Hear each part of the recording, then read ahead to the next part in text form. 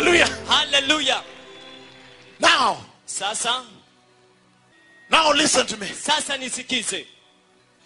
What I am going to say here Kile ambacho naenda kusema hapa is going to change the church inaenda kubadilisha kanisa globally. kote kote duniani. The church world over. Kanisa kote kote duniani. Listen to me, precious people. Nisikilizeni watu wa dhamani. The things I am going to say here, Mambo ambayo naenda kuyasema hapa, they are going to have a significant impact yanaenda kuwa na athari za umuhimu zaidi on the church katika kanisa and transform the church na kulibadilisha kanisa globally. kote kote duniani. Will open up an exposition Itafungua lango of what the Lord is saying to the church right now. ya kile ambacho Bwana ananenea kanisa sasa hivi. Right now. Sasa hivi. Listen. Sikiza. I know Ninajua that the visitation of the glory of God, ya kwamba mtembeleo wa utukufu wa Mungu, the visitation mtembeleo of the mighty cloud of Jehovah, ya wingu kuu la Yehova, the prophecy I gave unabii ambao niliutoa on November 21st, ya Novemba tarehe 21, 2012, mwaka wa 2012, live on radio globally moja kwa moja katika masafa ya redio kote kote duniani, and fulfilled nayo ikatimilizwa accurately vivyo hivyo December 31st, Disemba tarehe 31, that same year. mwaka huo huo.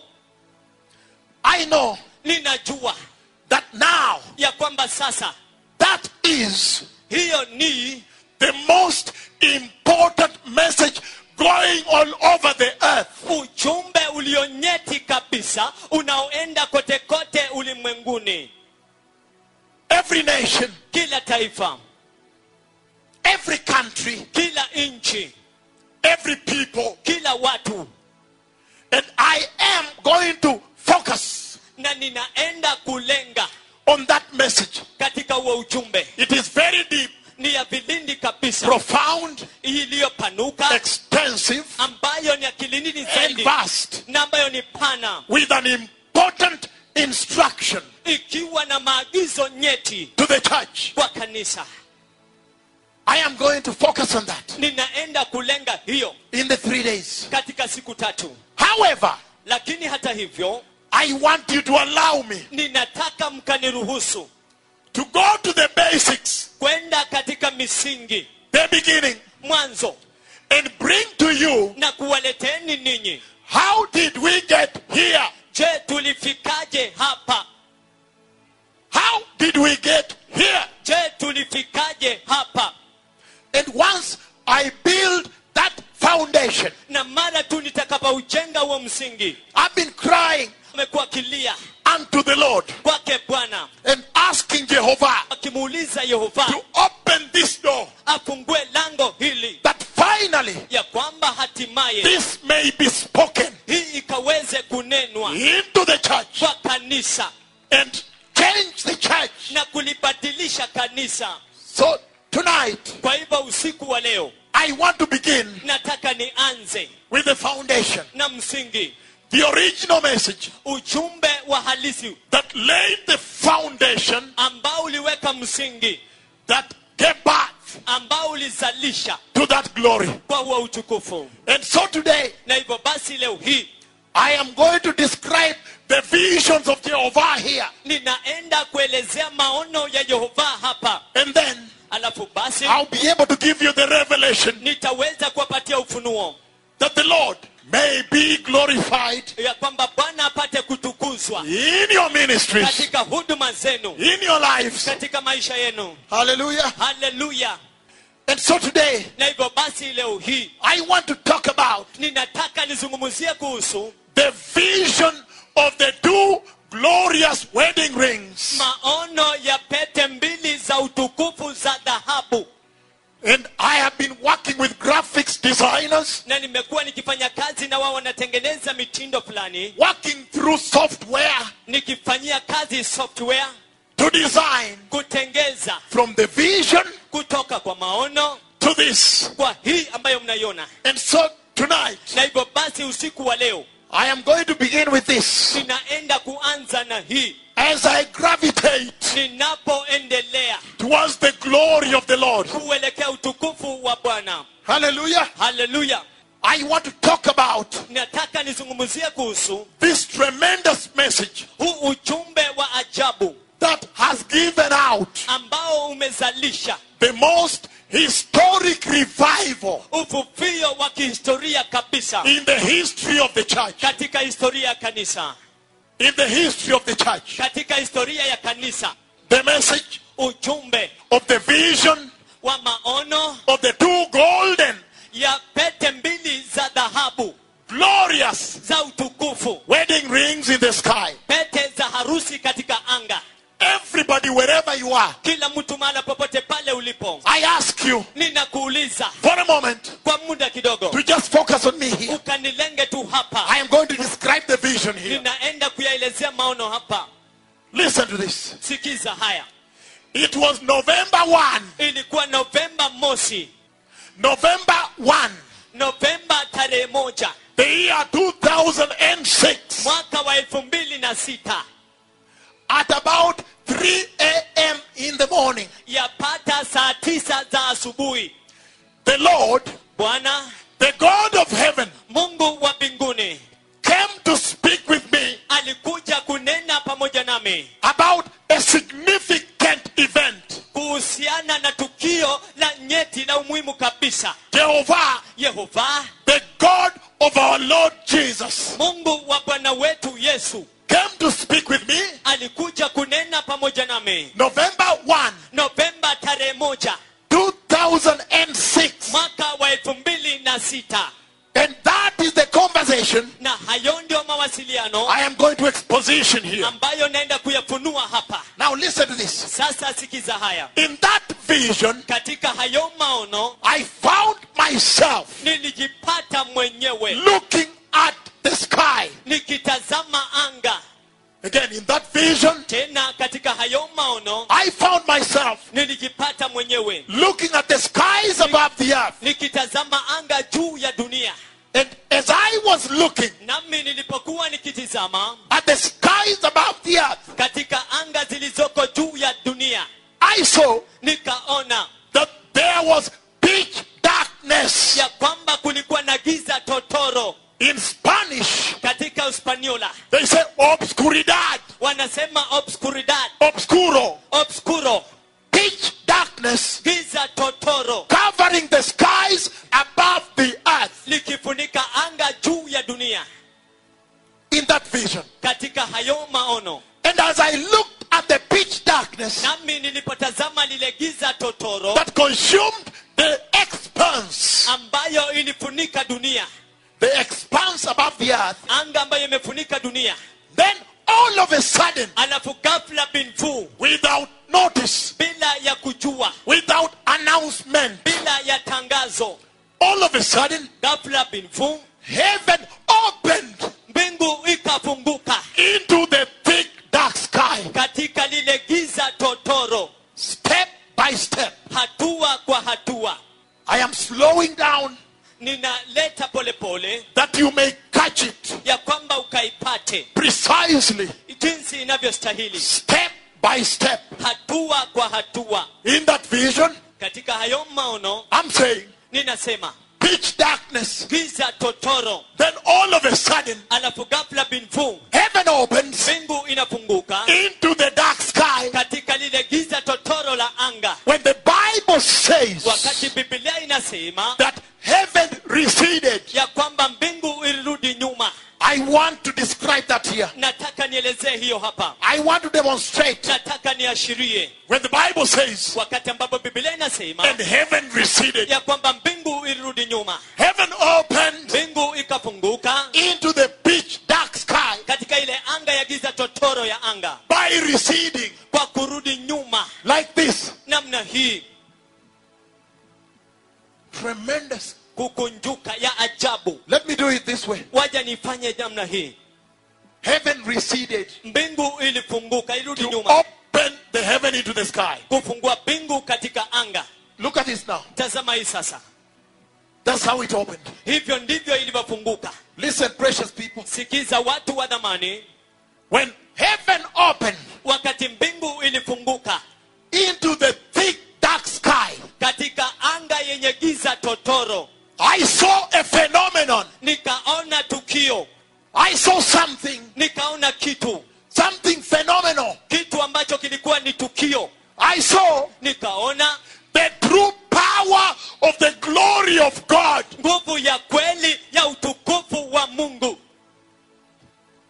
I saw Nikaona the true power nguvu ya kweli of the glory of Jehovah. ya utukufu wa Yehova. What do I mean? Namaanisha nini? Listen to this now. Sikiza haya sasa. Because Kwa sababu when heaven opened into the dark sky, wakati mbingu ilifunguka katika anga yenye giza totoro, step by step, hatua kwa hatua, and I'm giving every step deliberately, na ninapeana kila hatua kimakusudi, because each one has a message, kwa sababu kila mojawapo iko na ujumbe, a specific message to church. ujumbe spesheli maalum kwa kanisa. So when heaven opened, Hivyo basi mbingu ilipofunguka, what do I mean? namaanisha nini? By seeing Kwa kuona the true power of the glory of Jehovah. nguvu za kweli za utukufu wa Yehova. Look at this. Tazama haya. When the glory of God Wakati utukufu wa Mungu began to overrule the boundaries of heaven, ukaanza kutotii mipaka ya mbinguni, began to breach ukaanza kutotii the boundary of heaven, mipaka ya mbinguni, and began to come out na ukaanza kutoka nje from heaven kutoka mbinguni into the thick dark sky, kuingia katika anga yenye giza totoro, I saw real power. nikaziona nguvu za kweli. How did I see the power? Je, nilizionaje hizo nguvu? Because Kwa sababu I saw the glory nikauona utukufu, not coming at once, sio kukuja tu mara moja, but coming lakini ukija one cluster katika vikundi like a cloud kama wingu, and coming out, na ukijitokeza ukatoka nje, and another cluster na katika kikundi kinginecho like a cloud kama wingu, and coming out. na ukatoka nje. And as the glory did that, Na jinsi ambavyo utukufu ulivyofanya hivyo, then I saw kisha nikaona that the glory of Jehovah ya kwamba utukufu wa Yehova had real power, ulikuwa na nguvu ya kweli, because kwa sababu the glory of the Lord utukufu wa Bwana was chasing away the darkness, ulikuwa ukifukuzia Hallelujah! giza. Haleluya! chasing away Ulikuwa ukifukuza the darkness of the sky, giza la anga, colonizing ukitawala the darkness of the sky, giza la anga, conquering ukishinda the darkness of the sky, giza la anga, overruling ukitawala the darkness of the sky. giza la anga. Ah! Hallelujah. Haleluya!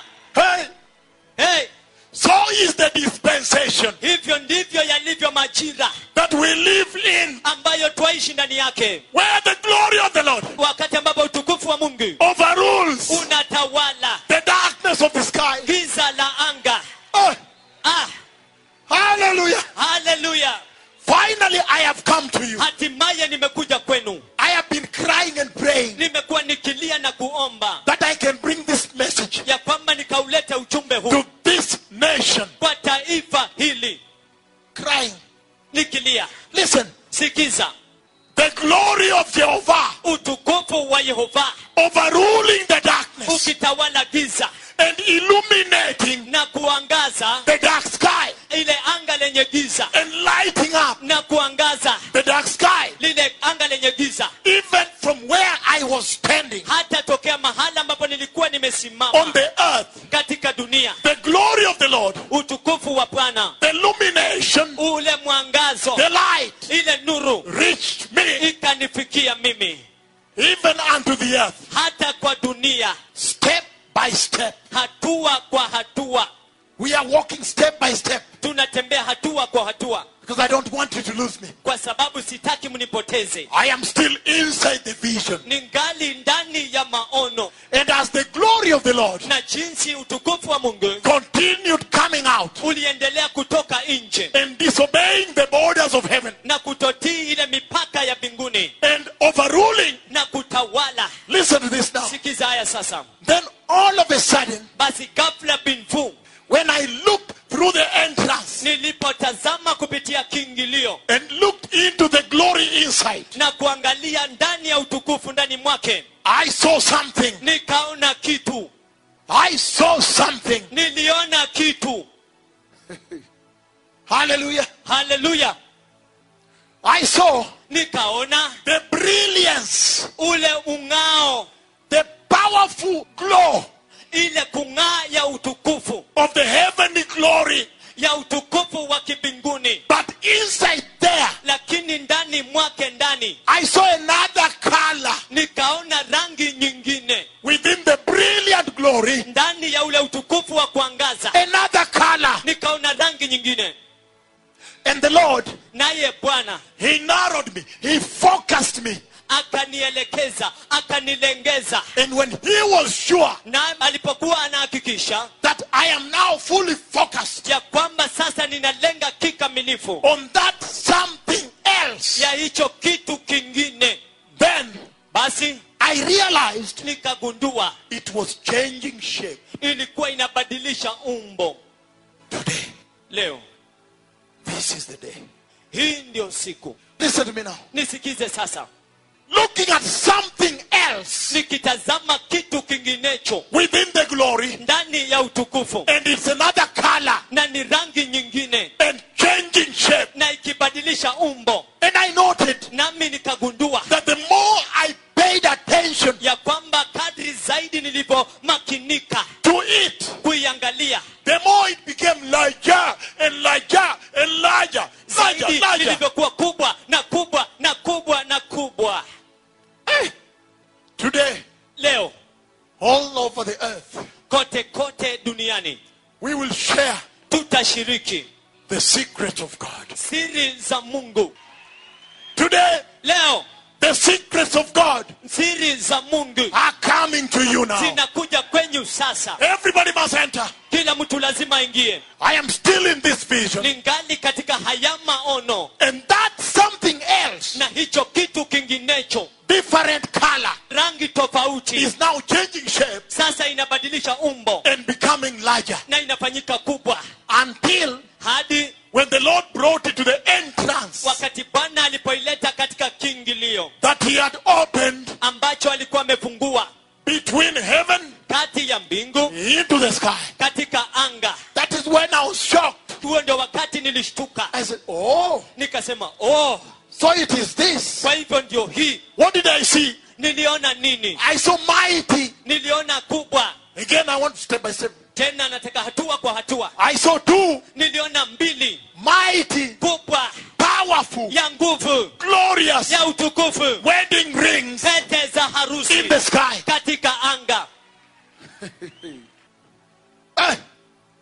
It is a new morning in the church. Ni asubuhi mpya katika kanisa. When I saw, Wakati niliona, I was shocked nilishtuka to see kuona two golden, pete mbili za dhahabu powerful, ya nguvu mighty, kubwa glorious ya utukufu, wedding rings placed pete za harusi zikiwa zimewekwa at the entrance katika kiingilio to heaven cha mbinguni in the sky. katika anga, Step by step. hatua kwa hatua. No more boundaries now. Hakuna mipaka sasa. Hallelujah. Haleluya. Listen to me. Nisikize. Two golden wedding rings Pete mbili za dhahabu za utukufu in the sky. katika anga. And look at what happened. Na tazama kilichotendeka. I realized Nikagundua that the two wedding rings ya kwamba zile pete mbili za dhahabu that he placed there ambazo aliziweka pale were identical. zilikuwa zinafanana. They were mirror images. Zilikuwa tu zinafanana kama taswira ya kioo. They are mirror images ilikuwa kama taswira ya kioo ya nyingine, of one another. ya moja ya nyingine. Meaning, you Kumaanisha put a mirror here unaweka kioo hapa and you see the other one. na unaona nyingine. And then the Lord Alafu kisha Bwana began to tilt it akaanza kuzipindua pindua in opposite directions. katika upande wa kinyume, Like this. namna hii, Opposite directions. upande wa kinyume. At times, Wakati mwingine when they reached the horizontal level, ilipofika mahali sawia, from where I was looking, kutokea mahali ambapo nilikuwa natazama, they looked like figure 8. ilikuwa inafanana kama herufi 8. Leo ni leo. Leo ni leo. The moment of truth has come. Wakati wa ukweli umewadia. Listen to me now. Sikiza sasa. Look like figure 8 Tazama kama herufi 8 sometimes, wakati mwingine, and flipping na zikipindua pindua, and tilting na akizipindua in pindua opposite directions. katika mwelekeo wa kinyume. Listen. Sikiza. Then all of a sudden, Alafu ghafla binfu, the voice from heaven sauti toka mbinguni spoke. ikanena. What did the voice say? Je, sauti ilisema yapi? What did the voice from heaven say? Sauti toka mbinguni ilisema yapi? Listen. Sikiza. And the voice spoke. Nayo sauti ikanena. And he said, Naye akasema, from today on, kuanzia leo na kuendelea, all authority mamlaka yote in heaven juu mbinguni and authority on the earth na mamlaka duniani has been given to Christ Jesus. amepewa Kristo Yesu. I feel I have finished. Na hisi nimemaliza. I have delivered the sermon. Nimeuleta ujumbe. To say Kusema the wedding rings in the sky. pete za harusi katika anga. First of all, Kwanza kabisa, darkness, giza, pitch darkness. giza totoro. Heaven opens Mbingu inafunguka and the glory flows, na utukufu unatiririka, changing darkness ikibadilisha giza into light. kwa nuru. And then the wedding rings at the gate. Alafu pete za harusi katika lango. Then he now speaks, Alafu sasa anazungumza pronouncing the authority of the Messiah. akitangaza mamlaka ya Masihi. The authority of the Christ. Mamlaka ya Kristo. So, Hivyo from that point on, tangia wakati huo na kuendelea, inside the vision, ndani ya maono, from that point on, kuanzia wakati huo na kuendelea, now I looked at the wedding rings differently. sasa nikazitazama zile pete za harusi kwa njia tofauti. I was saying, Nilikuwa nikisema, wow. So this is the authority of Christ. kwa hivyo haya ni mamlaka ya Kristo. Wow. So this is the physical embodiment. Kwa hivyo hii ni ile hali ya kiasilia, from what I can see with my physical eyes. tokea kile ambacho naweza ona na macho yangu ya kiasili. So this is the spiritual embodiment. Kwa hivyo hii ni kutiwa nguvu ya kiasilia, The spiritual representation kiashirio cha kiashiria of the authority of Christ. ya mamlaka ya Kristo. Such are the days Hizi ndizo siku that we live in, ambazo tunaishi, when the secrets of heaven wakati siri za mbinguni are now being unveiled sasa zinafunuliwa regarding the Messiah. kuhusiana na Masihi. Still in the vision, Ningali katika maono, step by step. hatua kwa hatua. And everything I say Na kila kitu nachosema has a key value. kiko na udhamana, unyeti muhimu kabisa. The glory Utukufu chasing away, ukifukuza, the heavens mbingu opening. zikifunguka. There are promises in the Bible. Kuna ahadi katika Biblia.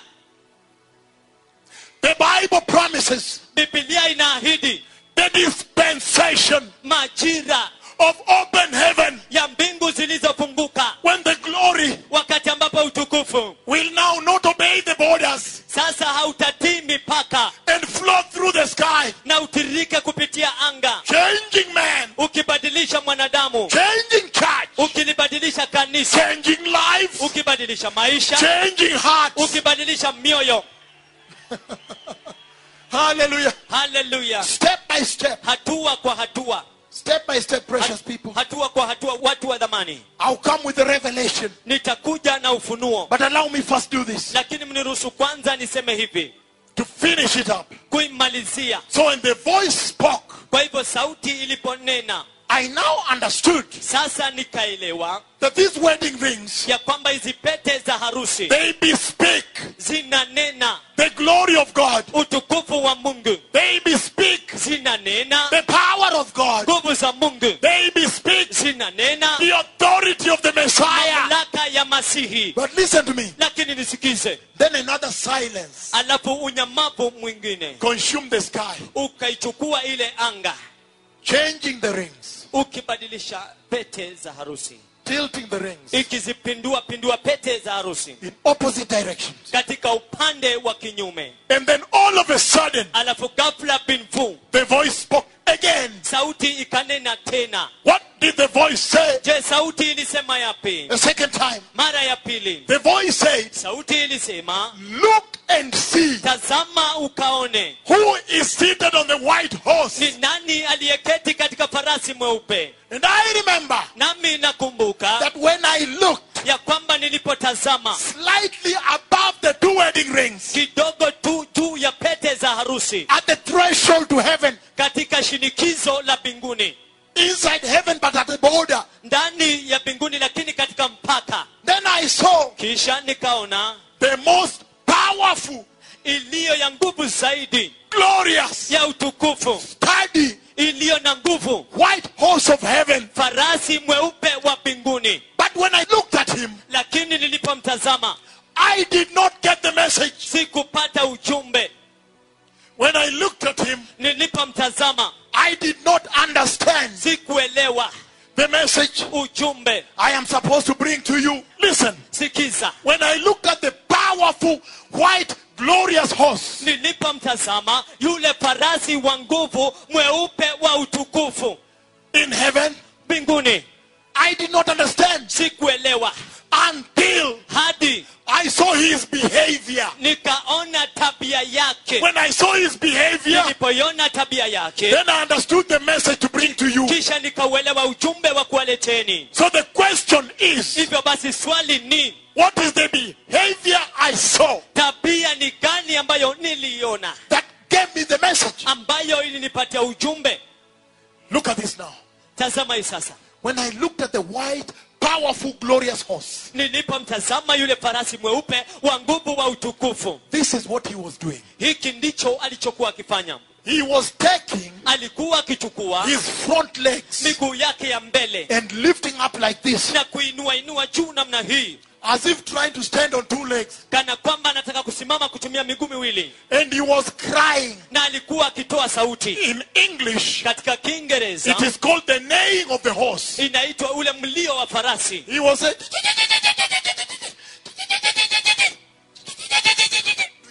Alikuwa akifanya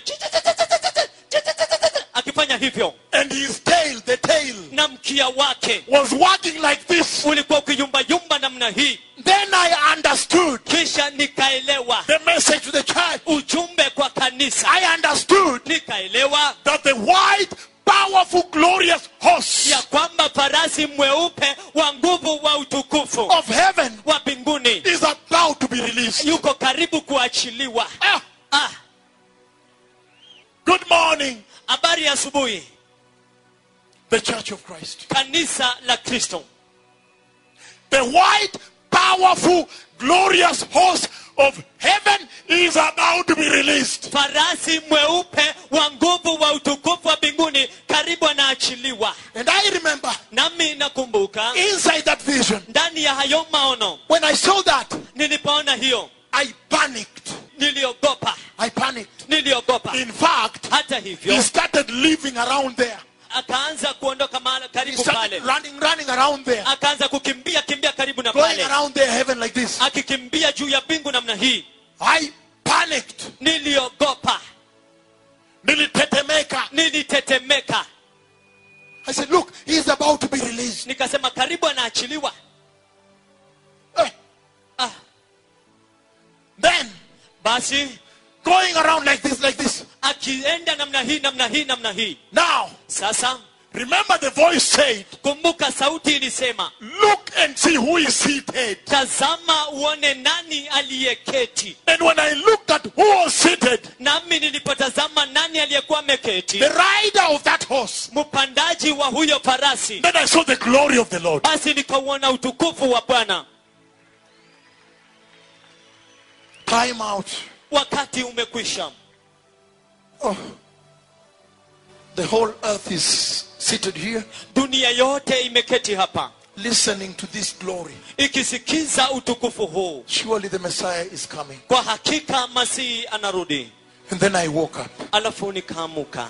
That is where I want to begin tonight. Hapo ndipo nitakapo kuanzia usiku wa leo. Now I have given you the vision. Sasa nimewapatia maono, Details. vipenge vyake. I have given the details specifically Nimewapatia vipenge haswa and intentionally na kimakusudi, tailored to the church ili kutengeza kanisa on purpose. katika kusudi. Hallelujah. Haleluya. Now, Sasa the question then becomes, swali basi lafanyika, when the Lord Jehovah wakati Bwana Yehova on November 1, Novemba tarehe 1 2006 mwaka wa 2006 at about 3 a.m. yapata saa 9 ya asubuhi showed me alinionyesha the vision of pitch darkness, maono ya giza totoro, and then heaven opening alafu mbingu ikifunguka into the dark sky, katika anga jeusi and the glory outpouring na utukufu ukimiminika into the dark sky, katika anga jeusi, and then the two golden wedding rings, alafu pete mbili za dhahabu flipping them, akizipindua, showing me akinionyesha every single mark kila alama of the rings ya zile pete, with the details, vipenge vyake, which I'm going to describe very briefly. ambayo naenda kuelezea kwa ufupi. And then the voice saying Alafu sauti ikasema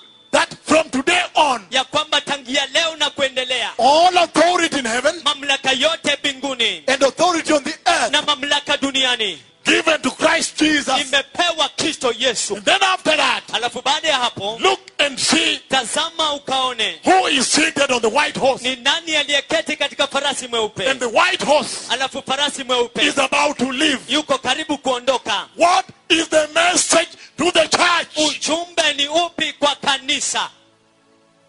That is where I want to begin. Hapo ndipo nitakapopanzia. What is the message to the church? Ujumbe kwa kanisa ni upi? In Sao Paulo, Brazil. Kule Sao Paulo, Brazil. In Austin, Texas. Kule Austin, Texas. In Italy, Reggio Emilia. Kule Italy, Reggio Emilia. In Iran, Tehran. Kule Iran, Tehran. All over the world. I don't want to mention. Kote kote duniani sitaki kutaja. What is the message to the church? Ujumbe ni upi kwa kanisa? In the vision of the two golden glorious wedding rings. Katika maono ya pete mbili za dhahabu za utukufu.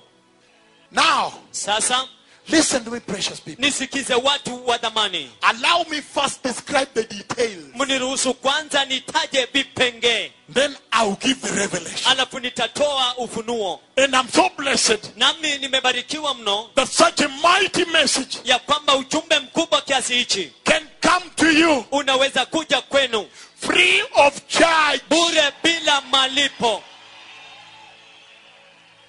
The church, Kanisa for what she is today, wa kile ambacho kiko leo hii, to have such secrets of heaven kuwa na siri kama hizo za mbinguni, being given gratis, free of charge, likipewa bure bila malipo, it speaks something inazungumzia kitu about this, kuhusu hii the time.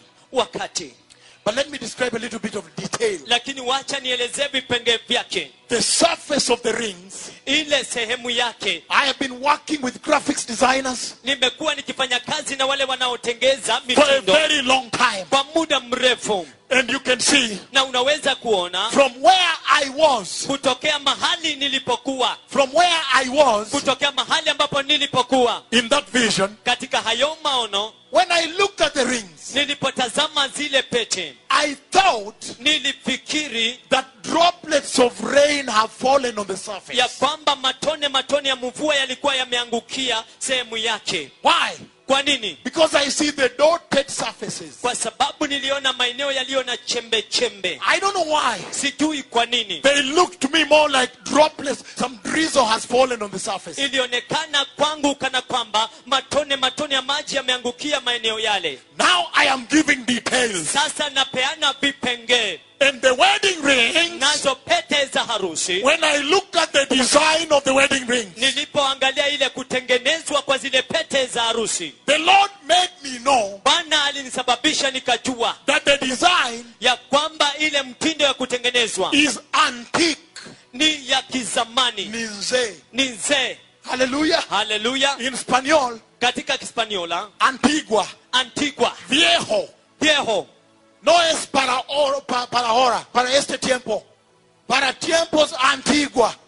Listen, Sikiza, he made me know alinisababisha nijue that the wedding rings were old ya kwamba zile pete za harusi zilikuwa nzee za zamani in their design. katika mtindo wake wa kutengezwa. And he made me also know Na akanisababisha pia nijue that even if I set out ya kwamba hata kama ningaliondoka to go all over the earth kwenda kote kote duniani to look for those wedding rings, kuzitafuta zile pete za harusi, I would not get them. siwezi nikazipata kamwe. They cannot be found on the earth. Haziwezi kupatikana duniani, Never ever.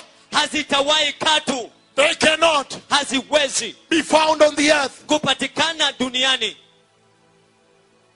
Let me describe a little bit now. Wacha nielezee kidogo sasa. Why antique? Ni kwa nini ya kale, ya kizee? Because they were round, almost round Kwa, total. kwa sababu zilikuwa mduara tu, But when it came to the part lakini ilipokuja katika ile sehemu, that shows when you wear the wedding ring, ile sehemu ya juu inayoonekana unapovalia pete za harusi, ile ambayo huwa inaonyesha ile ambayo huwa inaonyesha when you wear the wedding ring. wakati unavaa pete za harusi. So round, Kwa hivyo ile mduara, but when it reached there, wakati nilipofika pale, became near flat top. ikafanyika kama ya mlazo, A little plateau and round. ikafanyika kama ya mlazo tena ya mduara. And listen to this. Lakini sikiza hii, The rings were of reddish brown gold. zile pete zilikuwa nyekundu za kidhahabu, But lakini on that part that was flat, katika ile sehemu ya juu ambayo ilikuwa imelainika inayoonekana, he put a different type of gold. aliweka aina tofauti ya dhahabu. It was shinier, diamond like gold. Ilikuwa ile kama almasi inayoangaza kama dhahabu, And again round. alafu tena ni mduara. But the inside part that holds your finger when you wear a ring Lakini ile sehemu ya ndani ambayo inashika kidole wakati unavaa pete was yellowish, richer yellowish gold. ilikuwa manjano, ile dhahabu ya kimanjano. When you look at tiles, Wakati ambapo unaangalia ile vigae, granito tiles, vigae, sometimes tiles wakati mwingine vigae have a design viko na muundo as if it is a crack, hairline crack like this, but it's a design. kana kwamba imepasuka hivi, lakini ni muundo. That was the kind of design radiating from inside like that. Hiyo ndio ilikuwa aina ya muundo iliyokuwa inaangazia toka ndani namna hiyo. A modern church, Kanisa la kisasa, the God of heaven Mungu wa mbinguni is presenting to her anawasilisha kwake an ancient ring. ile pete nzee ya kale. Good morning, church. Habari za asubuhi kanisa. I have been waiting for this hour. Nimekuwa nikingojea saa hii. A very post-modern church, Kanisa la usasa kabisa, in all the modernism of today, katika usasa wote wa kisasa. Then the Lord Kisha Bwana is showing her analionyesha an antique wedding ring. zile pete za harusi nzee za kale. Hallelujah. And it's like this. Na nikana kwamba hivi, It is like you were going for a wedding, nikana kwamba ulikuwa unaenda harusi, and then your grandfather alafu babu yako removes his old original ring of 1902 aondoe ile pete yake ya harusi ya zamani ya mwaka 1902 and gives it to you na akupatie wewe in 2014. mwaka wa 2014, And he says, na aseme you cannot find them anywhere. hawezi kuzipata mahali popote, Meaning, kumaanisha they are original. hizo ni za kweli. Hallelujah. Haleluya. They may look rough, Yawezekana zinaonekana kwamba si za kisasa, but now you can almost see the message lakini sasa karibu nauona ujumbe to the church. kwa kanisa. And today, Na leo we have a very modern church sitting before me here. tuko na kanisa la kisasa liloketi mbele zangu hapa, From Baltimore, kutoka Baltimore, Washington, Virginia, Washington, Virginia, Perth, Australia, Perth, Australia, Kenya. Kenya, A modern church. kanisa la sasa. And I'm bringing the message Nami nauleta ujumbe of an ancient ring. ya zile pete nzee. Be careful. Makinikeni, Be careful. makinikeni. So he showed me those rings Hivyo basi akanionyesha hizo and pete made me know, na akanisababisha nijue, first of all, kwanza kabisa you cannot find them. hauwezi ukazipata. Secondly, Ya pili, the design is not modern. muundo wake sio wa kisasa. Talks much about salvation, right? Inazungumzia zaidi kuhusu wokovu, sivyo? I'm coming to the revelation. Ninakuja kwa ufunuo. Don't worry about that. Usijali kuhusiana We na are hiyo. going to talk today Tunaenda kuongea leo hii about the salvation in the church. kuhusu wokovu katika kanisa. What type of salvation Ni aina gani ya wokovu does the church ambayo kanisa behold today? iko nayo leo hii? Hallelujah. Haleluya. Now, Sasa when the Lord shows me that, wakati Bwana ananionyesha hiyo the wedding rings pete za harusi at the entrance to heaven, katika kiingilio cha mbinguni, precious people, watu wa dhamani, what is the message to the pastor? ujumbe ni upi kwa mchungaji? What is the message to the reverend? Ujumbe ni upi kwa kasisi? What is the message to the church? Ujumbe ni upi kwa kanisa? To the Christian, Kwa Mkristo, to the body of Christ, kwa mwili wa Kristo, to the nations. kwa mataifa. Now, Sasa because of the condition of the church kwa sababu ya hali ya kanisa today, leo, there are certain foundational points kuna baadhi ya nakala za kimsingi that I want to lay down ambazo nataka niweke chini here today hapa hivi leo hii before I launch the revelation. kabla sijazindua ufunuo. Let me repeat this. Wacha nirudie hii. Because of the condition of the church Kwa sababu ya hali ya kanisa that you see today, ambayo mwaiona leo hii, I want to build a foundation, nataka nitengeze msingi, a strong one, msingi dhabiti upon which to launch the revelation. ambao kwao naweza nikazindua ufunuo. Why? Kwa nini? Because at the end of that foundation, Kwa sababu mwishowe wa huo msingi I want all of us nataka sisi wote to be on the same page tuwe katika ukurasa mmoja as I launch revelation. ninapozindua ufunuo. Hallelujah. Haleluya. Now listen to this. Sasa sikiza haya.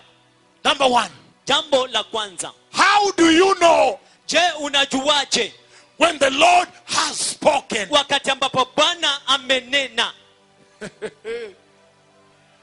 The moment of truth. Wakati wa ukweli.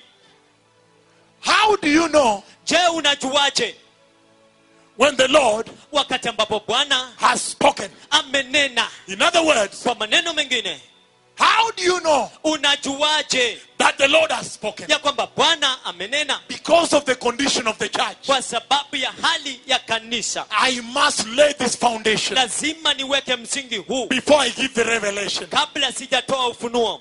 because of what you see in church today. kwa sababu ya kile ambacho mnakiona kwa kanisa leo hii. Oh, the Lord has said. Oh, the Lord has said. Bwana amesema, Bwana Oh, kanena, God said. Mungu akasema. I have to lay this down Lazima niweke hii chini, that we are all clear ya kwamba wote tuko waziwazi on one thing. katika kitu kimoja. When the Lord has spoken. Wakati ambapo Bwana amenena. Hallelujah. Haleluya. I told you. Niliwaambia, I'll tell the truth. nitasema ukweli, And the truth na ukweli will set the church free. utaliweka kanisa huru. Listen to me now. Sikiza sasa. How do you know when the Lord has spoken? Je, unajuaje wakati ambapo Bwana amenena? Number one. Jambo la kwanza, Point number one. nakala ya kwanza, Whenever the Lord speaks, wakati wowote Bwana amenena, every time the Lord speaks, kila wakati Bwana anaponena, pastors, wachungaji, pay attention to me. makinikeni kwangu.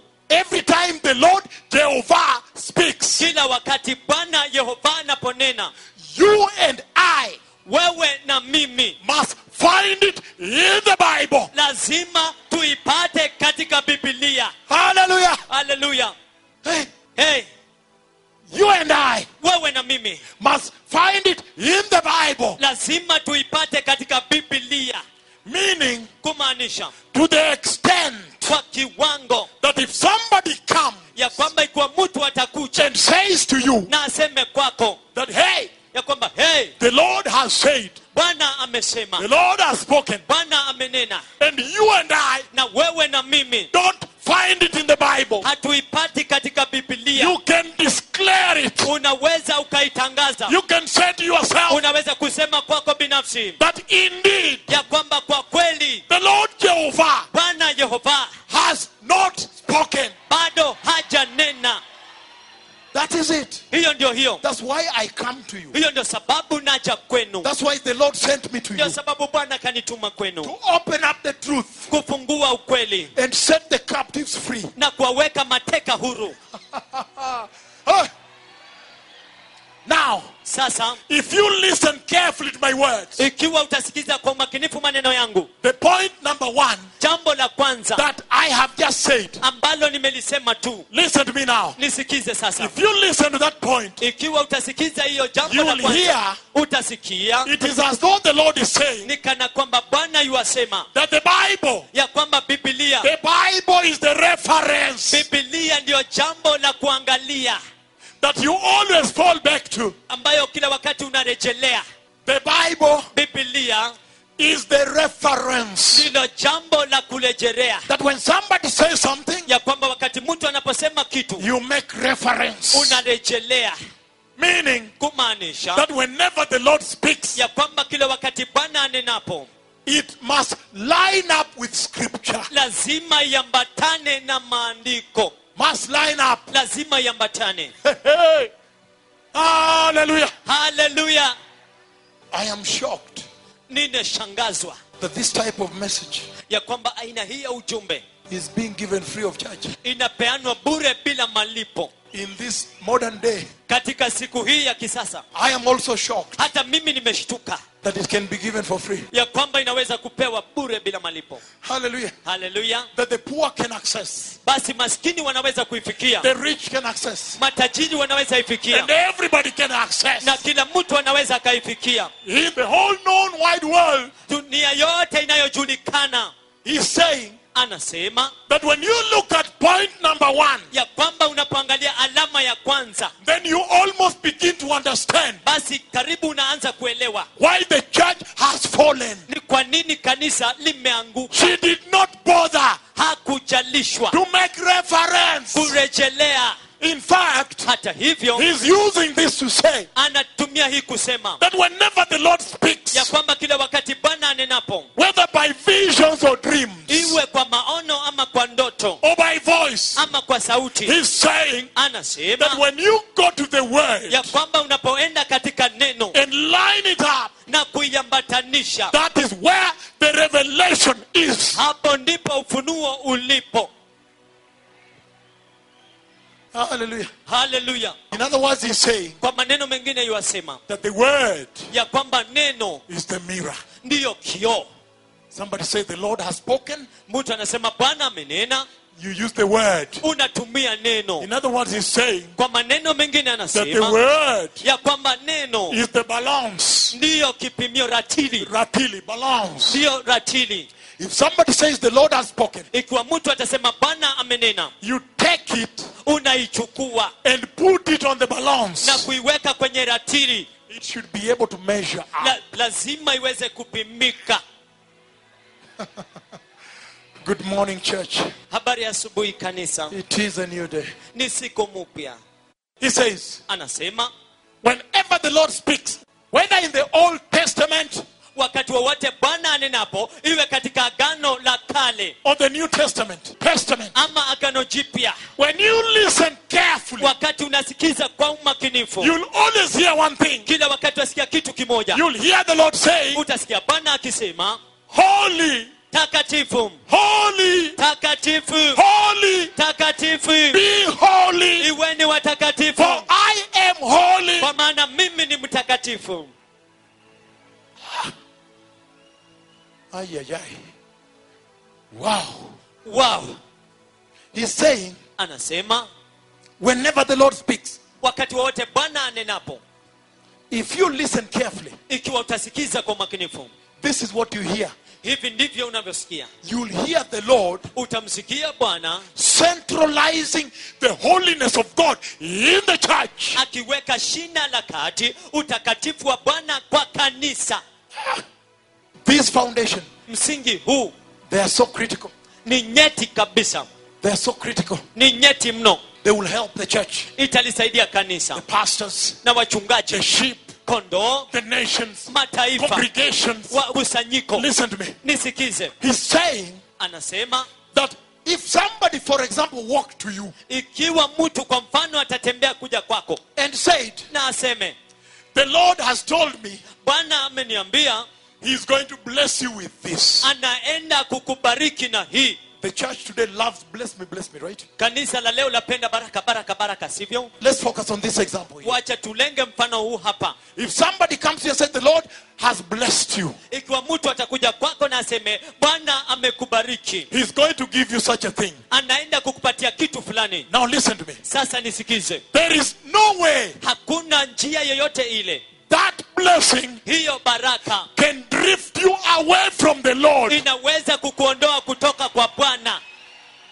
Hallelujah. Hallelujah. We need to make sure we understand these things, Tunahitaji kuelewa mambo haya that we may be on the same page. ya kwamba tuwe katika ukurasa mmoja. He's saying, Anasema whenever the Lord speaks anything wakati wowote Bwana anenapo jambo lolote to you kwako wewe or to Israel ama kwa Israeli in the Bible, katika Biblia, when you follow that conversation, wakati unafuatilia hayo you majadiliano, see utaona the holy nature of God, asili takatifu ya Mungu, the holiness of God. utakatifu wa Mungu. You see Unaona the centralization ile kuwekwa kati, shina ya of kati holiness. ya utakatifu. Why? Kwa nini? Because Kwa sababu only holiness ni utakatifu pekee can draw you closer to the Lord. inaweza kukuvuta karibu kwa Bwana. It makes you wonder Inakusababisha ushangae some of the things you see happening to the church. baadhi ya mambo unayoona yakitendeka kwa kanisa. Oh, the Lord has blessed me. Aha, Bwana amenibariki. And when you look at the life of the person, Na wakati unatazama maisha ya yule mtu, has become less and less holier, amefanyika kidogo na kidogo si mtakatifu. has essentially drifted away Kimsingi ameondoka from the Lord. kutoka kwa Bwana. That is a problem. Hiyo ni shida.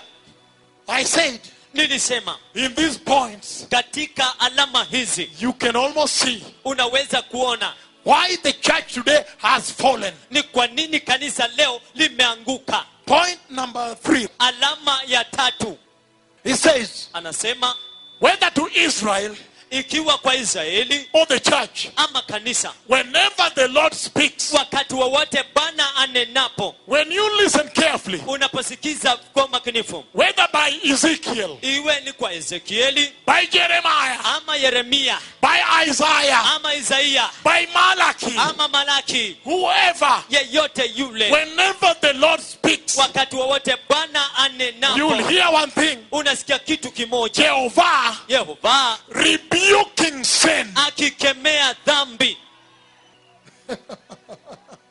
Rebuking sin. akikemea dhambi.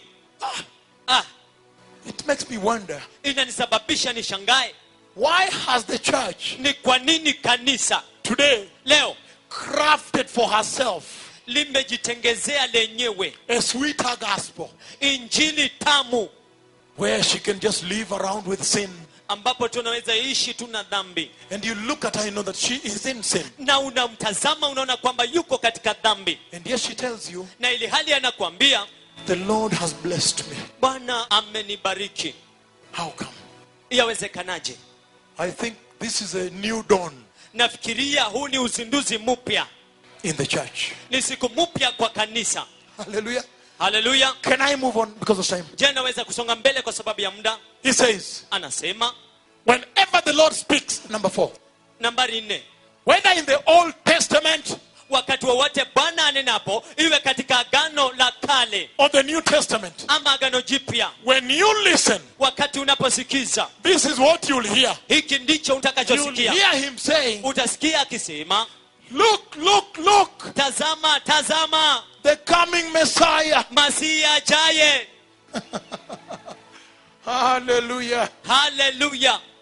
Look, look, Tazama, look. tazama, The Messiah is coming. Masihi anakuja, Whether in the Old Testament iwe katika agano la or the kale New Testament. ama agano jipya. Let me give an example. Wacha nipeane mifano. When he told Moses, Wakati alimwambia Musa, take the golden serpent chukua yule joka wa dhahabu and put on the tree na umuweke kwa mti and put on the wood na uweke mbao and put on the cross. na uweke msalaba. And then he told Moses, Alafu kisha akamwambia Musa, listen very carefully. sikiza kwa makinifu, Whether it's in the Old Testament iwe katika agano la kale or in the New Testament, ama agano jipya, he told him, alimwambia the snake is biting too many people. nyoka wanauma watu wengi. Take the serpent Chukua joka and put on the wood. na umuweke kwa mti. And tell the Israelites Alafu waambie Waisraeli that whenever whosoever ya kwamba yeyote, mtu yeyote yule is beaten by a serpent, ameumwa na nyoka, and he focuses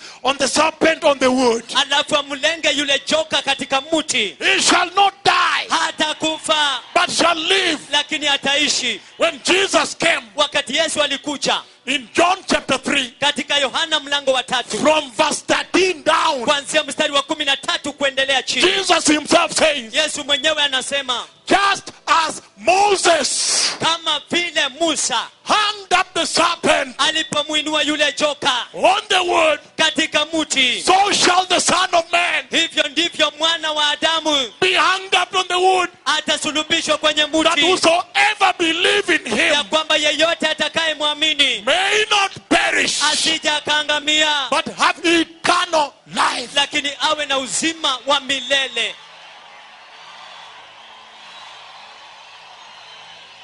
Hey, Hey, hey, hey, it is always about the Messiah. kila wakati inahusiana na Masihi. When he brought the manna Wakati alileta mana in the wilderness, katika nyika, when he rained manna from heaven, wakati alinyesha mana toka mbinguni from the throne of God kutoka katika enzi ya Mungu to them, kwao, he was saying, alikuwa akisema, it is not Moses sio Musa that gives you the true bread, ambaye anawapatia mkate wa kweli, but it is the Lord lakini ni Bwana who sends the Son of Man ambaye alimtuma mwana wa Adamu as the true bread, kama mkate wa kweli, the bread of life. mkate wa uzima.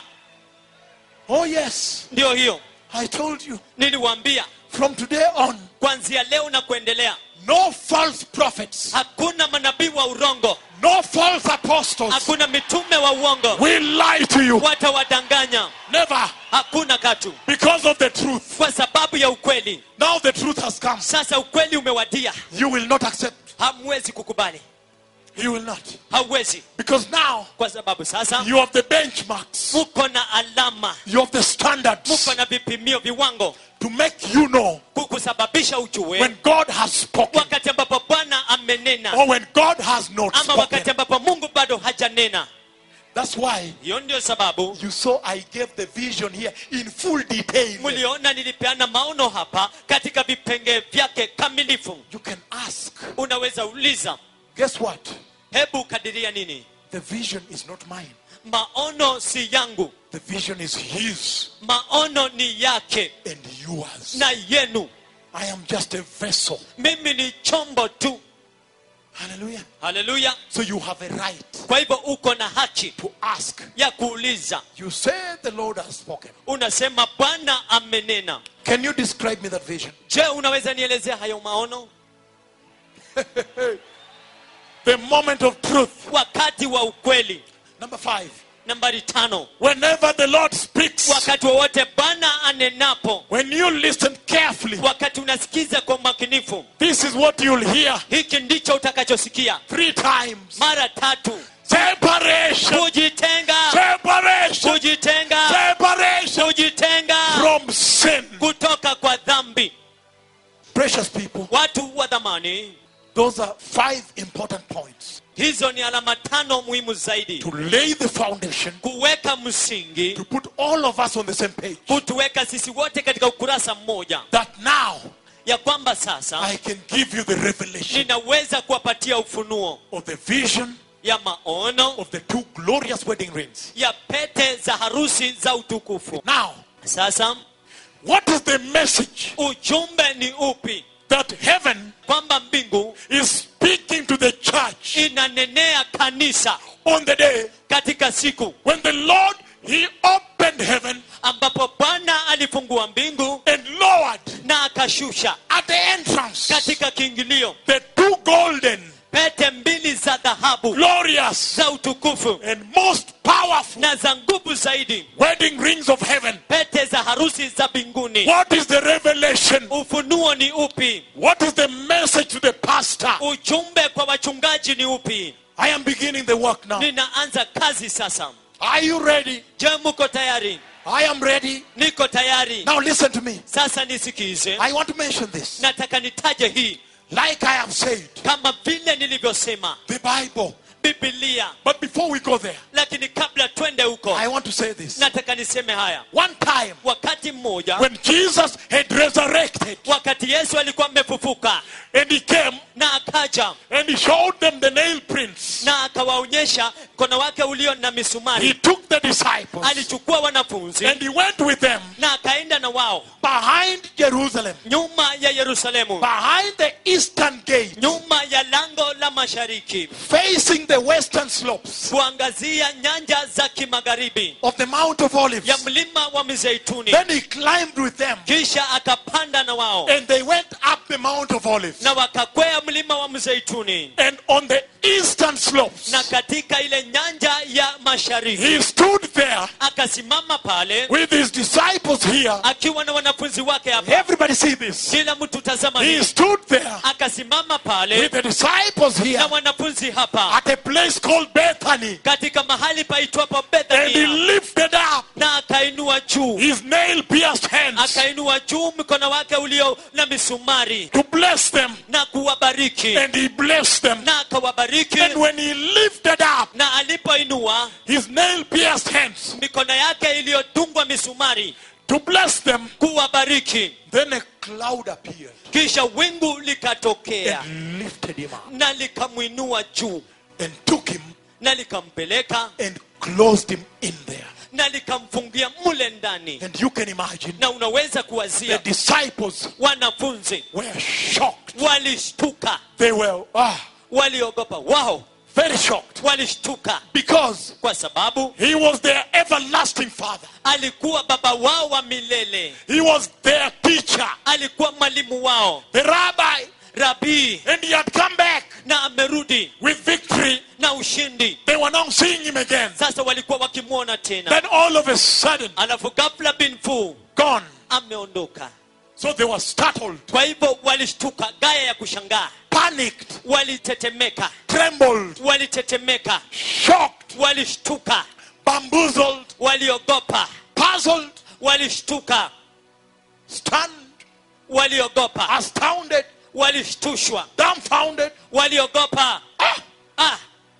They were in deep fear, deep fear. Walikuwa Deep. katika hofu kuu. Listen to this. Sikiza haya. While they were there, Wakiwa wangali pale, then two appeared, basi mbili zikaonekana. dressed in glorious white garments. Wawili wakaonekana wamevalia mavazi meupe ya utukufu. And they asked them, Alafu wakawauliza, men of Galilee, wana wa Galilaya, why do you look so intently like this? ni kwa nini mmeshtuka namna hii? Men of Galilee, Watu wa Galilaya, why do you look in so much shock like ni kwa this? nini mko katika kushtuka namna hii? Know ye not? Je, hamjui kwamba? Don't you know Je, hamjui that the same Jesus ya kwamba Yesu yuyo who has huyo been taken away ambaye amechukuliwa from you kutoka kwenu in this way katika jinsi hii will be back, atarudi, will come back atarejea in the same way? katika jinsi hiyo hiyo.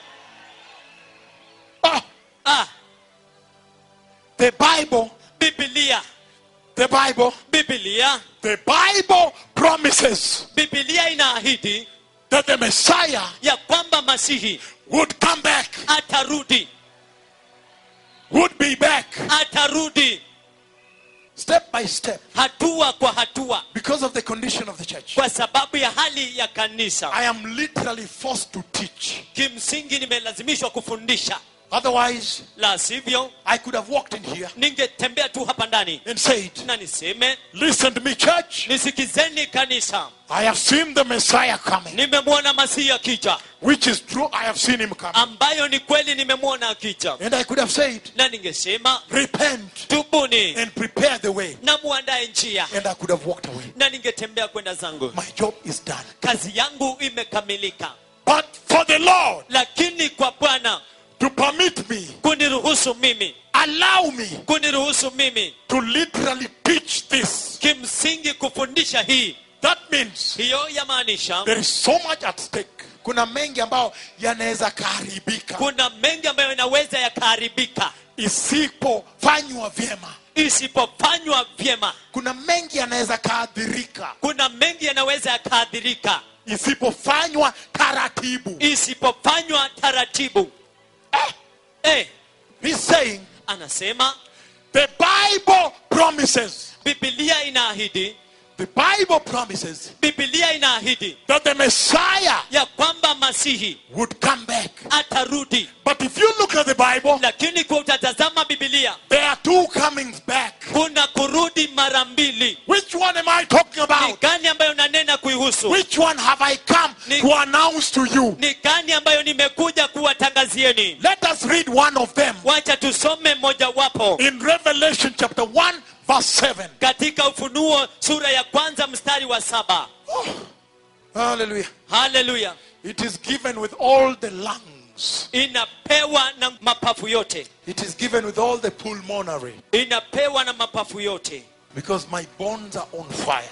Kwa sababu mifupa zangu zachomeka na moto. One of them is Revelation 1 verse 7. Mojawapo ni Ufunuo wa Yohana sura ya kwanza mstari wa 7. Now, Revelation chapter 1 verse 7. Ufunuo sura ya kwanza mstari wake wa 7. He says, Anasema, look, he is coming with the clouds, tazama anakuja na mawingu, and every eye will see him, na kila jicho litamuona, even those who pierced him, hata wale waliomchoma, and all the peoples of the earth will mourn na mataifa yote ulimwenguni yataomboleza because of him. kwa sababu yake. And so shall it be. Na ndivyo itakavyokuwa. Amen. Amina. That is one of the comings. Hiyo ni mojawapo ya kuja. But in this one here, Lakini katika hii hapa he says anasema, that look, tazama he's coming with the clouds. anakuja na mawingu, And he's saying, Na anasema literally every eye will see him. kimsingi kila jicho litamuona. And he says, Na anasema even those who pierced him, hata wale waliomchoma, meaning kumaanisha even the enemies of God hata maadui wa Mungu will see him coming. watamuona akija. This is one of them. Hii ni mojawapo. And he says, Na anasema the grand mourning. ile kuomboleza ya kiwango cha juu. Can I go to another one? Je, naweza kwenda kwa nyingine? The other one is Revelation 16, Nyingine ni Ufunuo wa Yohana 16 verse 15. mstari wa 15. Hallelujah. Haleluya. Revelation 16:15. Ufunuo wa Yohana 16 mstari wa 15. He says, Anasema, behold, I come like a thief. tazama naja kama mwivi. Blessed is he who stays awake Amebarikiwa yeye akeshaye and keeps his clothes with himself, na kuziweka tayari nguo zake, that he may not go naked ili asiende uchi and be shamefully exposed. na kuonekana aibu yake.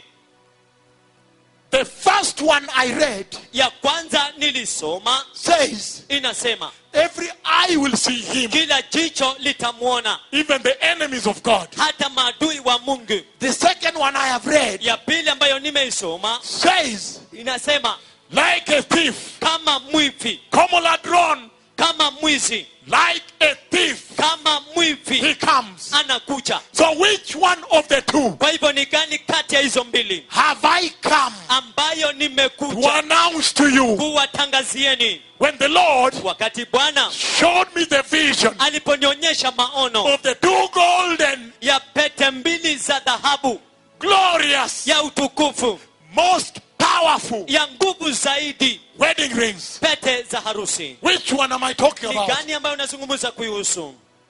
Listen to this now. Sikiza hii sasa. The Lord, Bwana when he showed me that vision wakati aliponionyesha hayo maono of the two wedding rings, ya pete mbili za dhahabu, he was talking about alikuwa akizungumza kuhusu the coming of the Messiah kukuja kwa Masihi at the midnight hour, wakati wa saa 6 ya usiku, like a thief. kama mwizi, Like a thief. kama mwivi. Wow. Meaning, Kumaanisha only a few people ni watu wachache tu will see him. watamwona. A thief, when he comes, Mwizi anapokuja he doesn't want everybody to see him. hataki kila mtu amuone, He don't want nobody to see him. hataki mtu yeyote amuone. He wants to come there Anataka akuje pale and kidnap na ateke nyara the church kanisa and go. na aondoke. The word is kidnap. Neno ni kuteka nyara. He's coming to kidnap the church. Anakuja kuliteka nyara kanisa At the midnight hour, katika saa 6 ya usiku, like a thief. kama mwizi. So listen to me. Kwa hivyo nisikize, When you got the Bible, unapoenda katika Biblia, the Bible describes that day. Biblia inaelezea hiyo siku, And that is where we are going to get the revelation. na hapo ndipo tunaenda kupata ufunuo. However, Hata hivyo, many times mara nyingi you will hear people say, utasikia watu wakisema, calling it wakiita the day of the Lord, siku ya Bwana, calling it wakiita the coming of the Lord, kukuja kwa Bwana, calling it the wakiita rapture of the church, unyakuzi wa kanisa, calling it the wakiita coming of the Messiah. kukuja kwa Masihi. Whichever way, Njia yoyote ile, but the scripture lakini maandiko that celebrates ambayo inasherehekea that day hiyo siku of those rings, ya hizo pete, that day hiyo siku of the coming of the Messiah ya kukuja kwa Masihi at the midnight hour, ya saa 6 ya usiku, like a thief, kama mwivi, that scripture hilo andiko calls it inaita the day siku of the wedding of the Lamb. ya harusi ya mwana kondoo. The day of the wedding of the Lamb. Siku ya harusi ya mwana kondoo. So let us do what we said. Kwa hivyo wacha tufanye kile ambacho tulitumwa. Let us go to the Bible Wacha twende kwa Biblia and align this vision with scripture na tukaungamanishe maono haya na maandiko, and see if we can get the revelation. na tuone kama tunaweza pata ufunuo. And these conversations Na haya majadiliano were spoken in Kenya. yalinenwa hapa Kenya. That visitation took place when I was here. Huu mtembeleo ulifanyika nilipokuwa hapa. The one of May 3rd ile moja ya Mei tarehe 3 2007. mwaka 2007. That one happened when I was in Hyderabad, India. Hiyo ilitendeka nilipokuwa Hyderabad, India. But this one happened here. Lakini hii ilitendeka hapa. So you really ought to know this. Kwa hivyo mnapaswa kweli kujua hii. The Church of Christ, Kanisa la Kristo world over. kote kote ulimwenguni. Now, Sasa turn with me geuka pamoja nami to the scripture that celebrates that day. katika maandiko yanayosherehekea hiyo siku. The book of Revelation, Kitabu cha Ufunuo wa Yohana chapter 19. sura ya 19. We are reading only 3 verses. Tuwasoma mistari mitatu tu. Revelation 19 Ufunuo wa Yohana 19 from verse 6. kuanzia mstari wake wa 6. I told you Niliwaambia there is so much work. kuna kazi nyingi. You wonder why somebody should preach money. Unashangaa kwa nini mtu ahubiri pesa. And let me share with you, pastors, one Na, thing. na wacha nishiriki pamoja nanyi wachungaji kitu Let kimoja. me share with you. Wacha nishiriki pamoja nanyi. The joy Furaha and the job satisfaction. na kujitoshelesha kwa kufanya kazi. The satisfaction you get from doing this work Yaani furaha unayopata kwa kufanya hii kazi in the right way katika njia is ipasayo beyond money. ni zaidi ya pesa. You could not trade it off for anything. Hauwezi ukailinganisha na chochote. The joy Furaha of just doing it right for the Messiah. ya kuifanya ipasavyo kwa ajili ya Masihi. You wonder why they would charge people at the gate. Unashangaa kwa nini walipishe watu langoni. Revelation chapter 19, Ufunuo wa Yohana 19 verse 6 mstari wake wa to 6 verse 9. hadi mstari wa 9. I am beginning 6. Ninaanza mstari wake wa 6. And he says, Naye anasema, then I heard what sounded like a great multitude, kisha nikasikia sauti kama sauti ya umati mkubwa wa watu, like the roar of rushing waters, kama sauti ya maji mengi, like loud peals of thunder shouting, kama ngurumo ya radi ikisema, hallelujah, haleluya, for our Lord God Almighty reigns. kwa maana Bwana Mungu wetu mwenyezi anamiliki. Verse 6. Mstari wa 6. When you read the first verse Unaposoma mstari wa kwanza in the scripture that celebrates that day, katika andiko linalosherehekea hiyo siku, you get unapata a historic celebration, sherehe ya kihistoria, a historic jubilation, kusherehekea kwa kihistoria, a historic felicitation, furaha kusherehekea ya kihistoria, as if kana kwamba heaven has never ever celebrated like this. mbingu haijawahi katu kusherehekea namna hii, Like the grand multitude, kama umati mkubwa, like the roar of rushing waters, kama sauti ya maji mengi yaendayo kwa kasi, like loud peals of thunder. kama ngurumo kubwa ya radi. And when you hear those millions upon millions Na unaposikia hiyo mamilioni juu ya mamilioni yake shouting and celebrating, ikipaza sauti na kusherehekea, when you listen carefully, kisha unasikiza kwa makinifu, you hear them celebrating, unawasikia wakisherehekea saying, wakisema, hallelujah, haleluya, for our Lord God Almighty reigns. kwa maana Bwana Mungu wetu anamiliki. Why do they say so? Ni kwa nini wanasema hivyo? Verse 7. Mstari wa 7. Let us rejoice and be glad and give him glory, Tufurahi, tushangilie na kumupa utukufu, for the wedding of the Lamb has come, kwa maana harusi ya mwana kondoo imewadia, and his bride na bi harusi wake has made herself ready. amejiweka tayari. Now, Sasa there is a message here. kuna ujumbe hapa. He's saying Anasema that the reason, ya kwamba the only reason they celebrate, sababu ya pekee wanasherehekea, is saying anasema in a grand multitude. katika umati mkubwa, He's saying, anasema but when you listen carefully, lakini unaposikiza kwa umakinifu, their shout, wanapasa sauti, they are saying, wanasema hallelujah, haleluya, For our Lord God Almighty reigns. kwa maana Bwana Mungu wetu mwenyezi anamiliki. But if you follow down, Lakini ukifuatilia kwenda chini, say, let us be glad anasema na tufurahie and give him glory, na tumpe utukufu, for the wedding of the Lamb has come. kwa maana harusi ya mwana kondoo imewadia. Meaning, Kumaanisha long awaited imengojewa mno for a very long time. kwa muda mrefu. Meaning, Kumaanisha finally here. hatimaye hapa. But when you read on, Lakini unapoendelea kusoma, the real reason sababu ya kweli why there is such a historic celebration ni kwa nini kuna sherehe ya kihistoria kama hiyo in heaven, kule mbinguni, he says, anasema is because the day has ni arrived kwa sababu siku imewadia and his bride na biharusi is also ready. pia yuko tayari. Did you understand? Je, ulielewa? He gives the reason. Anapeana He sababu. says Anasema it is not just celebration. si sherehe tu, He's saying anasema that the long awaited day ya kwamba siku iliongojewa kwa hamu na gamu has arrived. imewadia, And when they look at the bride, na wanapomtazama biharusi she's ready. yuko Then tayari, they celebrate. kisha wanasherehekea.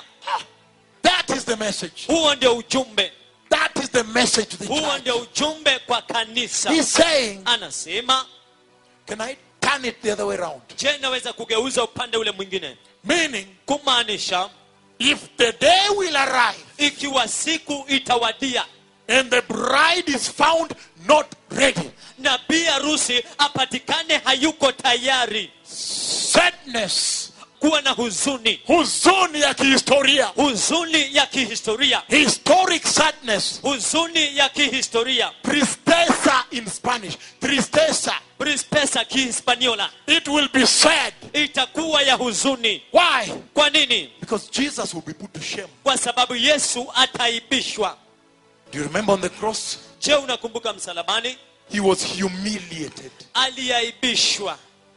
And then, Alafu if the church does not prepare, ikiwa kanisa halitajiandaa, the devil shetani will laugh again atacheka tena by saying, kwa kusema, then what was the cross for?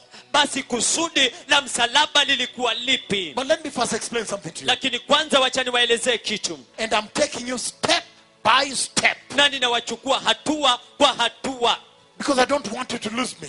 kwa sababu sitaki mnipoteze. He's saying Anasema that if you look at verse 6, ya kwamba ukitazama mstari wa 6, Revelation 19, Ufunuo wa Yohana 19 that we have just read, ambayo tumeisoma tu, he's saying anasema that when that day arrives, ya kwamba hiyo siku itakapofika, they say, wanasema hallelujah, haleluya, for the Lord our God reigns. kwa maana Bwana Mungu wetu mwenyezi anamiliki. As if Kana kwamba that is the day hiyo ndio siku that rubber stamps, ambayo inatia muhuri, that confirms, ambayo inathibitisha, that affirms, ambayo that inathibitisha, establishes ambayo inaimarisha that surely, ya kwamba kwa hakika, indeed, kwa kweli, our Lord God Almighty Bwana wetu Mungu mkuu mwenyezi reigns. anatawala. What an important day. Ni siku ya muhimu kiasi So gani? when you look at verse 6, Hivyo basi unapotazama mstari wa 6, it gives the gravity inapeana uzito of that day, ya hiyo siku, and it gives the historic nature of that day. na inapeana asili ya kihistoria ya hiyo siku. It also gives Pia inapeana the significance umuhimu that surpasses other days. ambayo inapita siku zingine zote. Meaning, Kumaanisha if you and I ikiwa wewe na mimi were given a chance tungepewa fursa to look at the calendar of God the Father, kutazama kalenda ya Mungu Baba, because the Bible says kwa sababu Biblia inasema nobody knows the day or the hour hakuna mtu ajuaye ajuaye siku wala saa, even the Messiah, hata Masihi, even the angels. hata malaika. And that means Na hiyo inamaanisha this conversation majadiliano haya is between God the Father kati ya Mungu Baba and the church of Christ. na kanisa la Kristo. And he's saying, Naye anasema because of the historic celebration, kwa sababu ya sherehe ya kihistoria it makes you understand inakusababisha uelewe that this day, ya kwamba siku hii, if you were given a chance ikiwa ungelipewa fursa to look at the calendar kutazama kalenda of God the Father, ya Mungu Baba, I don't know sijui what you'd find marked against that day. ungepata nini imetiwa alama dhidi ya hiyo siku. Sijui ungepata nini. Sijui ungepata nini. Maybe it would have been written, Labda ingelikuwa imeandikwa, say historic, sema kihistoria, victorious, ya ushindi, triumphant, ya ushindi, celebration, sherehe, felicitation, kufurahia, joy unspeakable, furaha isiyoneneka, uncommon. isiyo ya I don't know. Sijui, But the way verse 6 celebrates it lakini jinsi mstari wa 6 inaisherehekea, is what explains hiyo ndiyo inaelezea why God the Father ni kwa nini Mungu Baba took a long time in that vision, alichukua muda mrefu katika hayo maono, showing me akinionyesha all the little details, vipengee vyote everything he has taken time ya kila kitu ambacho alichukua wakati to prepare, kuandaa, everything he has taken resources kila kitu amechukua rasilimali to prepare.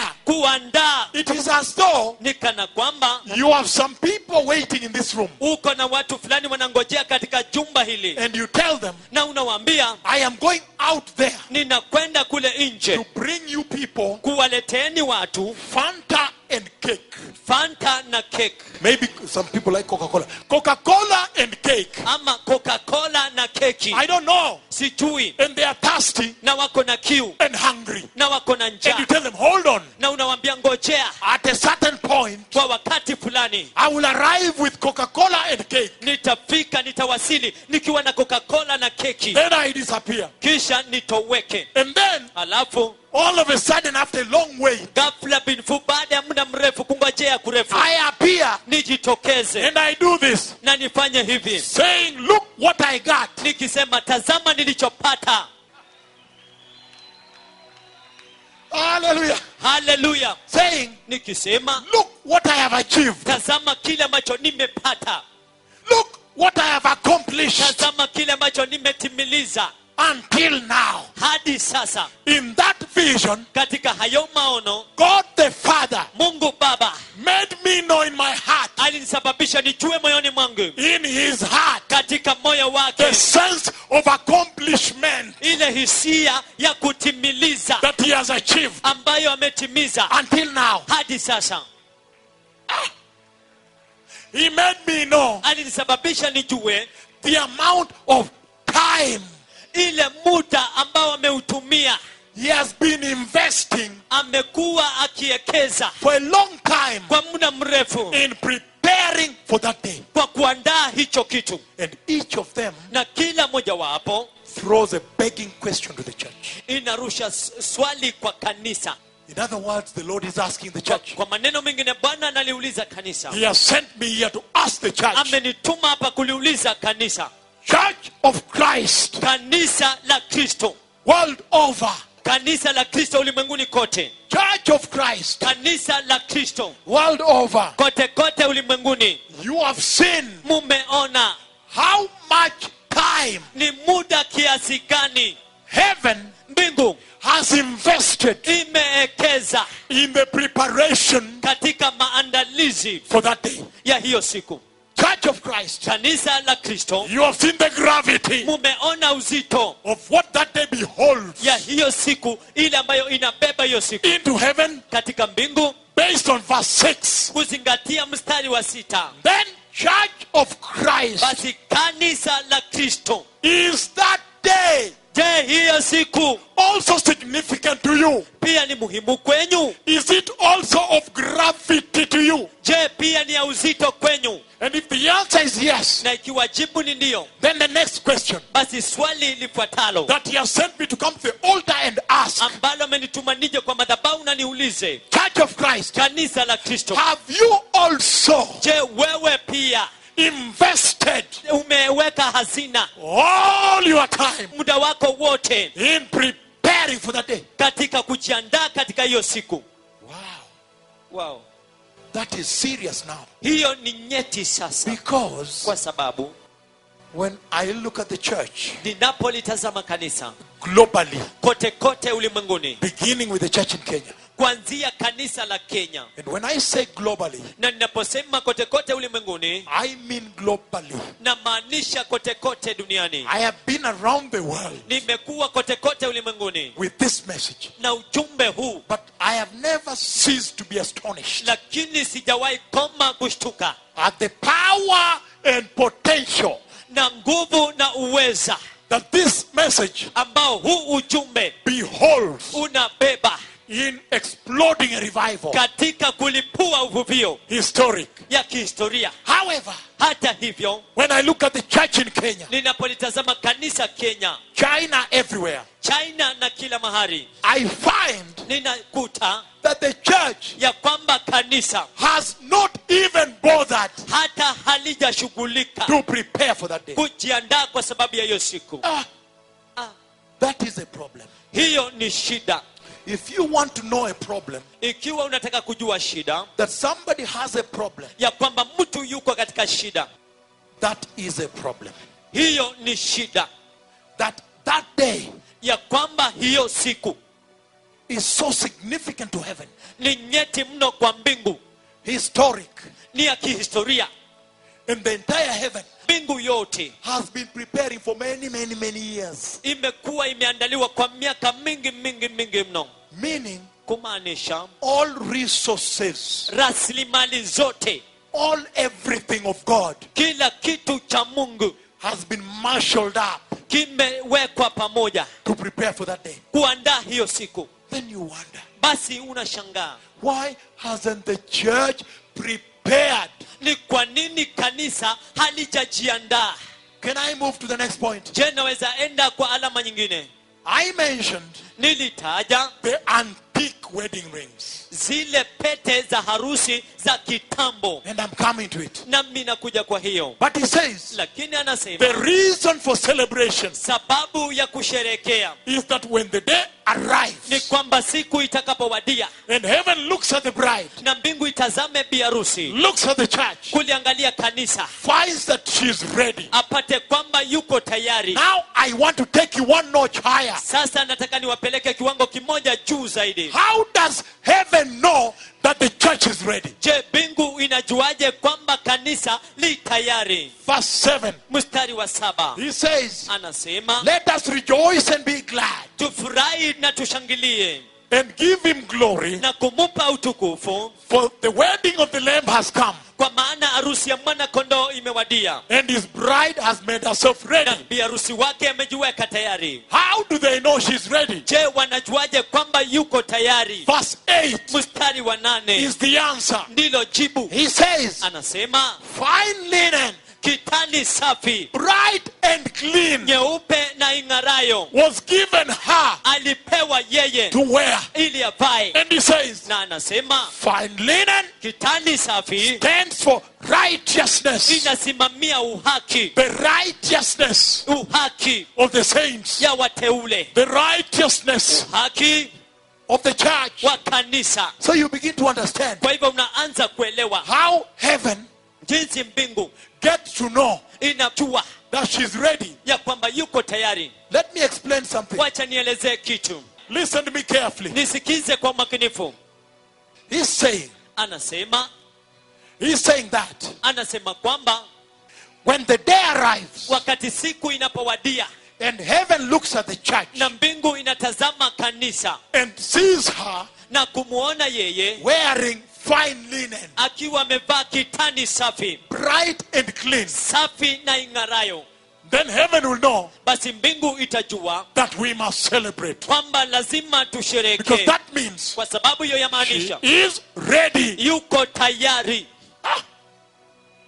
Can I move on? Je, naweza kusonga? Meaning, Kumaanisha the Lord, by showing me this vision Bwana kwa kunionyesha haya maono and sending me here na kunituma hapa before 16,000 pastors mbele ya wachungaji 16,000 from all nations, kutoka kwa mataifa the yote, Lord was saying, Bwana alikuwa akisema, you run to them wewe kimbia kwao and stand before them na usimame mbele zao at the place of the altar mahali pa madhabahu and ask them the following question. na waulize maswali yafuatayo. Number one, Ya kwanza, Church of Christ, kanisa la Kristo, are you aware je, unajua that this is the hour ya kwamba hili ndilo saa of the garment? ya vazi? Church of Christ, Kanisa la Kristo, are you aware je, mnajua that this is the hour ya kwamba hili ndilo saa of the garment? ya vazi? Church of Christ, Kanisa la Kristo, are you aware je, mnajua that this is the dispensation ya kwamba haya ndiyo majira of the fine linen? ya kitani safi?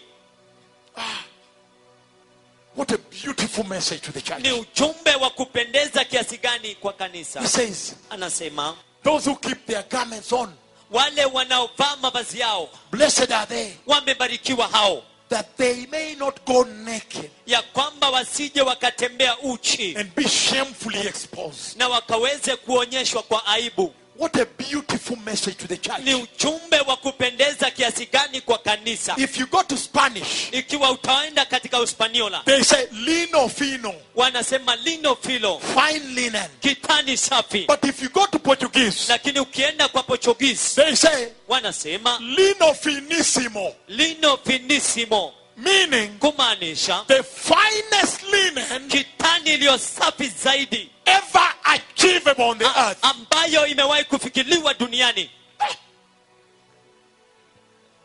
And then he says, Alafu anasema, the Portuguese speaking, wanaongea lugha ya Kiportugizi. listen. Sikiza. Then he says Kisha anasema that the lino finissimo, ya kwamba lino finissimo, the finest linen, kitani safi zaidi, stands for the righteousness of the church. inasimamia uhaki wa kanisa. What a beautiful message to the Ni, church. ni ujumbe wa kupendeza kiasi gani kwa kanisa. In other words, he's saying Kwa maneno mengine yuasema to the church, kwa kanisa, he's saying anasema that listen, Church of Christ, ya kwamba sikiza kanisa la Kristo, when I look at you, ninapokutazama I tremble, ninatetemeka, I panic, ninatetemeka and I wonder, na ninashangaa, how come yawezekanaje you have not yet known bado hamjajua that this is the hour ya kwamba hili ndilo saa of righteousness ya uhaki in the church? katika kanisa. And I can tell you Na naweza kukuambia that in Kenya, ya kwamba Kenya, the one commodity bidhaa moja that is most lacking in the church ambayo imekosa kwa kanisa is called inaitwa righteousness uhaki at this hour. katika saa hii.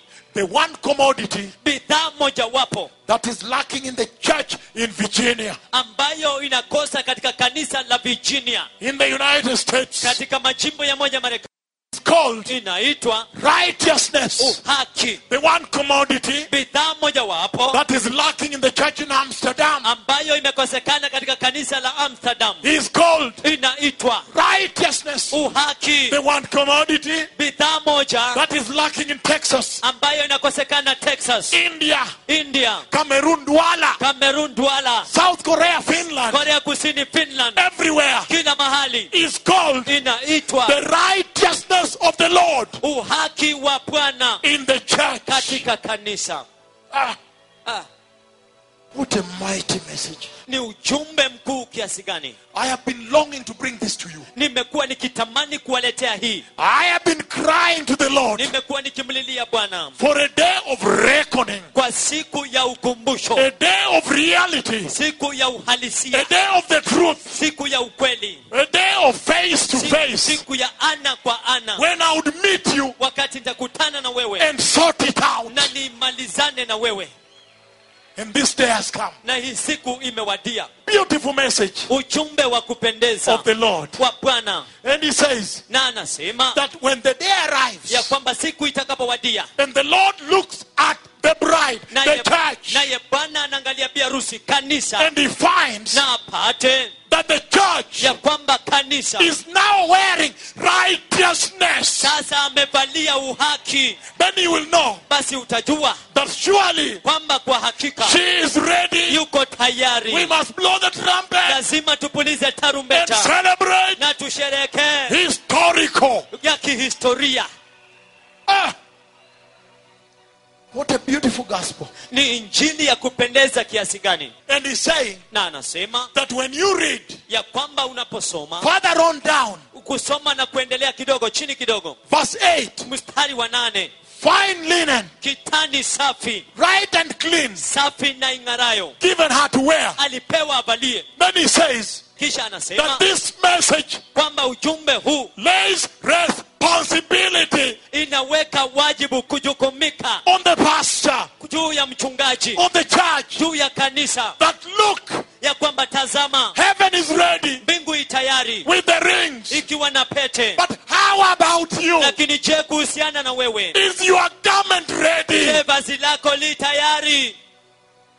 Is your garment ready? Je, vazi lako li tayari? Because he said, look what I've achieved. Kwa sababu anasema tazama kile ambacho nimepata. And if you look Isaiah 53, Na ikiwa utaangalia Isaya 53, that is the price hiyo ndio gharama that Jesus paid. ambayo Yesu alilipa, The price that Jesus paid gharama ambayo Yesu kalipa to prepare for you a glorious garment. But- Kuandaa vazi la dhamana la utukufu kwa msalaba.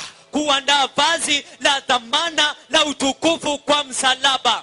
You see the price Unaona gharama in Isaiah 53 katika Isaya 53 and Psalm 22. na Zaburi 22. Listen, precious people. Sikiza watu wa dhamani, The Lord is saying Bwana anasema that this message brings responsibility to the pastor. ya kwamba ujumbe huu unaleta majukumu kwa mchungaji, And he's telling the pastor, na anawaambia wachungaji, how come yawezekanaje ever since the Lord called you, tangia Bwana alipokuita you have not prepared the church? haujaliandaa kanisa? How come Yawezekanaje ever since you became a pastor, tangia ulipofanyika mchungaji you have been clothing the church umekuwa ukilifika kanisa with the prosperity of this world? na ufanisi wa ulimwengu huu? And he's saying, Na anasema how come yawezekanaje ever since he called you, tangia alipokuita you have not clothed the church haujalifika kanisa with the righteousness of Jehovah? na uhaki wa Yehova? How come? Yawezekanaje? Now I am going into the final stretch. Sasa ninaenda katika ile ya mwisho. Listen to this. Sikiza haya. The Lord shows me a lot of things Bwana hunionyesha mambo mengi everywhere. kila mahali. All of you know that when I'm here, I see the other side of the earth. Nyote mnajua kwamba nikiwa hapa ninaona upande ule mwingine wa dunia. I see the other side of the earth. Ninaona upande ule mwingine wa dunia. That is just part of the calling. Hiyo ni sehemu tu ya mwito. That's why I gave the prophecy of the Sichuan earthquake. Ndio sababu nilitoa utabiri wa tetemeko la ardhi la Sichuan. The earthquake coming to China. Lile tetemeko la ardhi ambalo linaijia Uchina. I gave live Nilipeana moja kwa moja on a global TV, katika runinga ya kidunia, Japanese TV, runinga ya kijapanisi called NHK, inaitwa NHK, live. moja kwa moja And I hewani. said, look, an earthquake is coming to China. Nami nikasema tazama tetemeko la ardhi linakujia And Uchina. I describe a few details. Nami nikaelezea vipengee kidogo. I was seeing the other side. Nilikuwa nikiona upande ule mwingine. The Lord, Bwana in the same way, katika njia hiyo hiyo has shown me amenionyesha the garment of the church today. vazi la kanisa leo hii. And I want to talk about some few things on the garment. Na nataka nizungumzie mambo kidogo kuhusiana na vazi. When you look at the garment of the church Wakati unatazama vazi la kanisa today, leo, what do you see? unaona nini? You see stains, Unaona madoadoa. manchas, Unaona madoadoa. stains. Unaona madoadoa. One of the stains, Mojawapo ya madoa. mojawapo ya madoa, the major stains, Madoa mojawapo ambayo ni kubwa is called inaitwa the gospel of prosperity. injili ya ufanisi.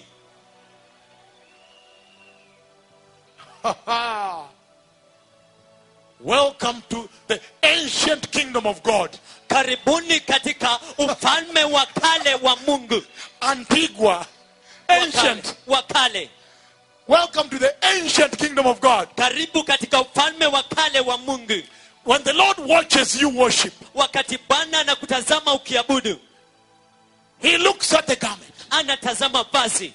Time is over. Wakati umekwisha. When you watch your news Wakati mnatazama habari zenu and you watch Boko Haram na mnatazama Boko Haram and you watch Ebola na mnatazama Ebola and you see Iraq na mnaona Iraki and Syria na Syria and Libya, na Libya, when you watch these things, wakati mnatazama mambo haya, the global economic crash, shida ya kiutata, kuporomoka kwa uchumi ya kidunia, tell me, niambie, how come yawezekanaje? you are so good Nyinyi ni wazuri sana in describing other things? katika kuelezea mambo mengine. How come Yawezekanaje you cannot tell hamwezi kusema that time is over? ya kwamba wakati umekwisha? When you watch your news, Mnapotazama habari zenu, how come you don't use your spiritual eyes to watch the news? yawezekanaje mtumii macho yenu ya kiroho kutazama habari zenu? And when you look at the church Na unapolitazama kanisa world over, kote kote duniani, the garment she wears today vazi analovalia leo hii has one big stain iko na doa kubwa that is sweeping the whole earth, ambayo inafagilia dunia yote, called the inayoitwa gospel of prosperity. injili ya ufanisi. The gospel that says Injili inayosema you can bribe God unaweza ukamhonga Mungu a certain amount of money kiasi fulani cha pesa and get away with holiness. na ufutilie mbali utakatifu.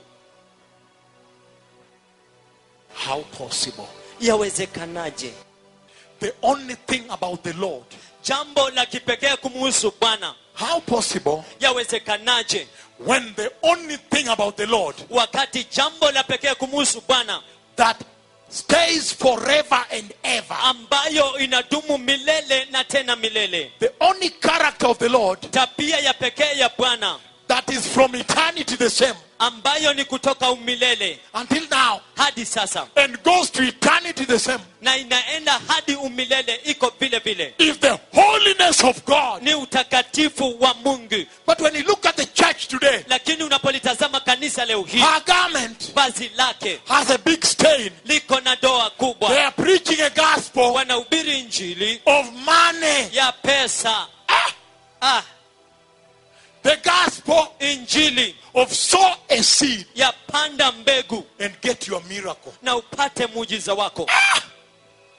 How can the church Je, kanisa lawezaje sell the blood of Jesus kuuza damu ya Yesu at market price? katika ile bei ya sokoni? How can somebody come to you Je, mtu anawezaje kuja kwako and say, God has spoken to me about you, na aseme Mungu ameninenea kukuhusu wewe, and say na aseme you need to pay 5,000 to come and receive? na aseme unahitaji kulipa shilingi 5,000 uje na upokee? When you look at the Bible, Wakati unatazama Biblia, did Jeremiah charge? je, Yeremia alitaisha, Did alilipisha? Isaiah charge? Je, Isaia alilipisha? Did Ezekiel Je, charge? Ezekieli alilipisha? Did Malachi charge? Je, Malaki alilipisha? Then why are you charging? Basi kwa nini unalipisha?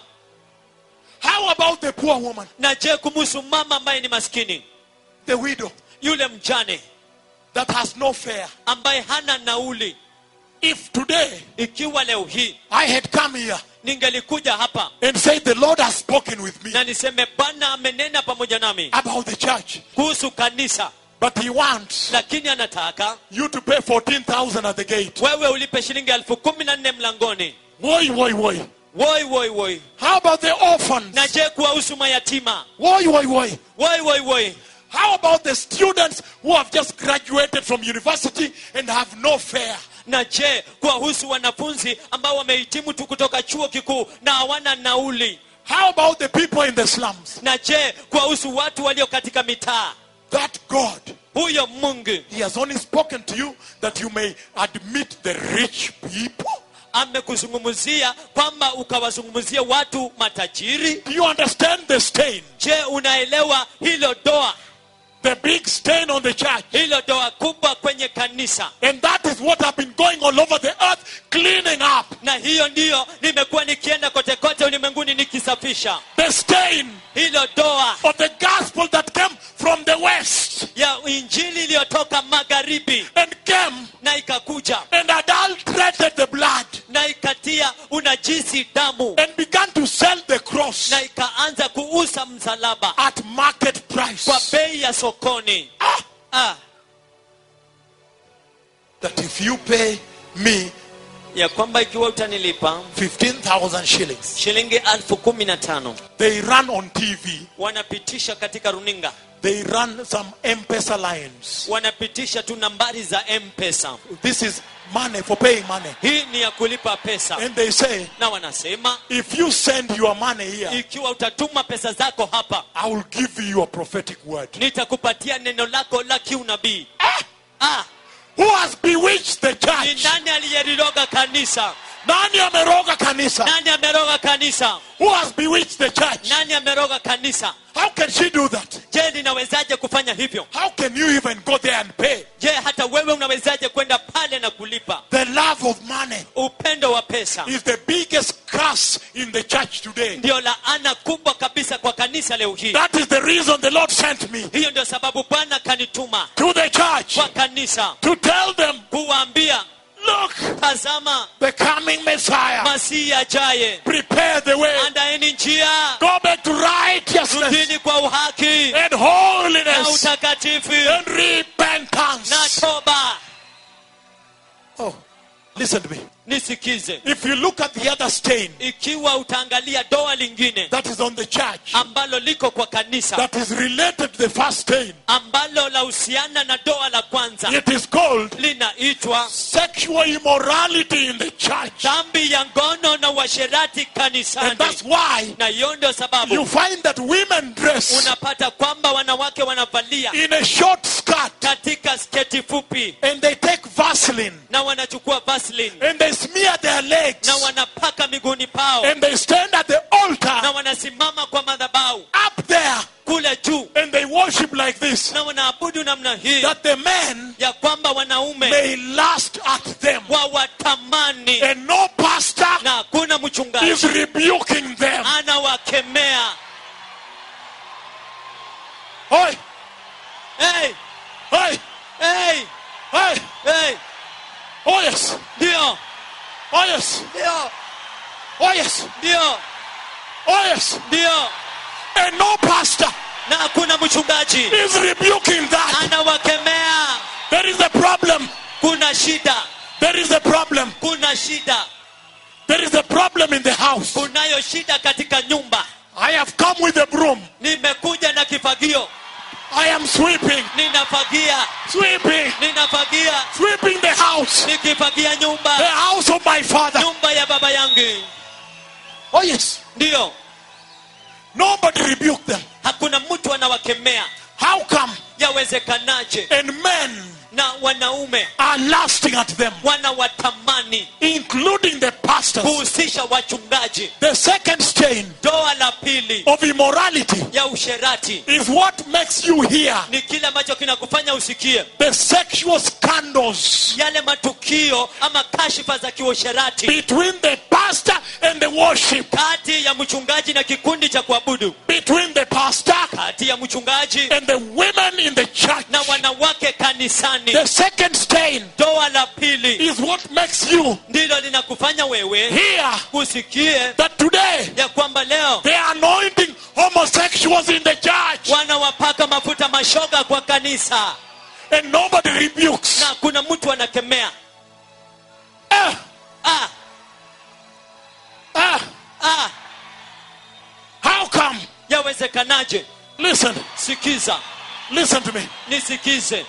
The third stain Doa la tatu that is on the garment, ambalo liko kwenye vazi it is called inaitwa falsehood, uongo. falsidad, Uongo, deception. udanganyifu. And that is why Na hiyo ndio sababu anybody can come today kila mtu anaweza kuja leo hii and put a name tag na aweke jina tu written ili imeandikwa in the conference, katika kongamano, written ili imeandikwa prophet, nabii, written imeandikwa apostle. mtume. The Lord, Bwana He sent me there alinituma huko to clean up. kusafisha. Hey, Ndio, hey, ndio, hey, ndio. hey.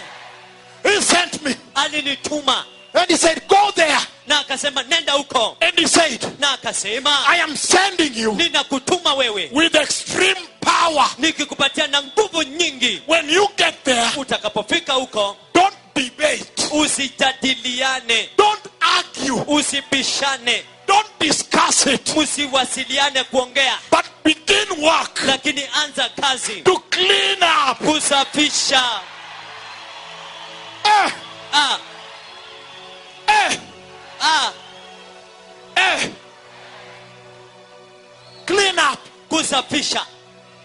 That's why Hiyo ndio sababu the false prophets manabii wa uongo are so many in the church. ni wengi kanisani. And what do they prophesy? Na wanatabiri nini? They prophesy a sweet word. Wanatabiri neno tamu, A word neno that is supposed to soothe your flesh ambalo lapaswa kuingiana na mwili wako and touch and say, please, na kukuguza na kusema tafadhali, it's all right.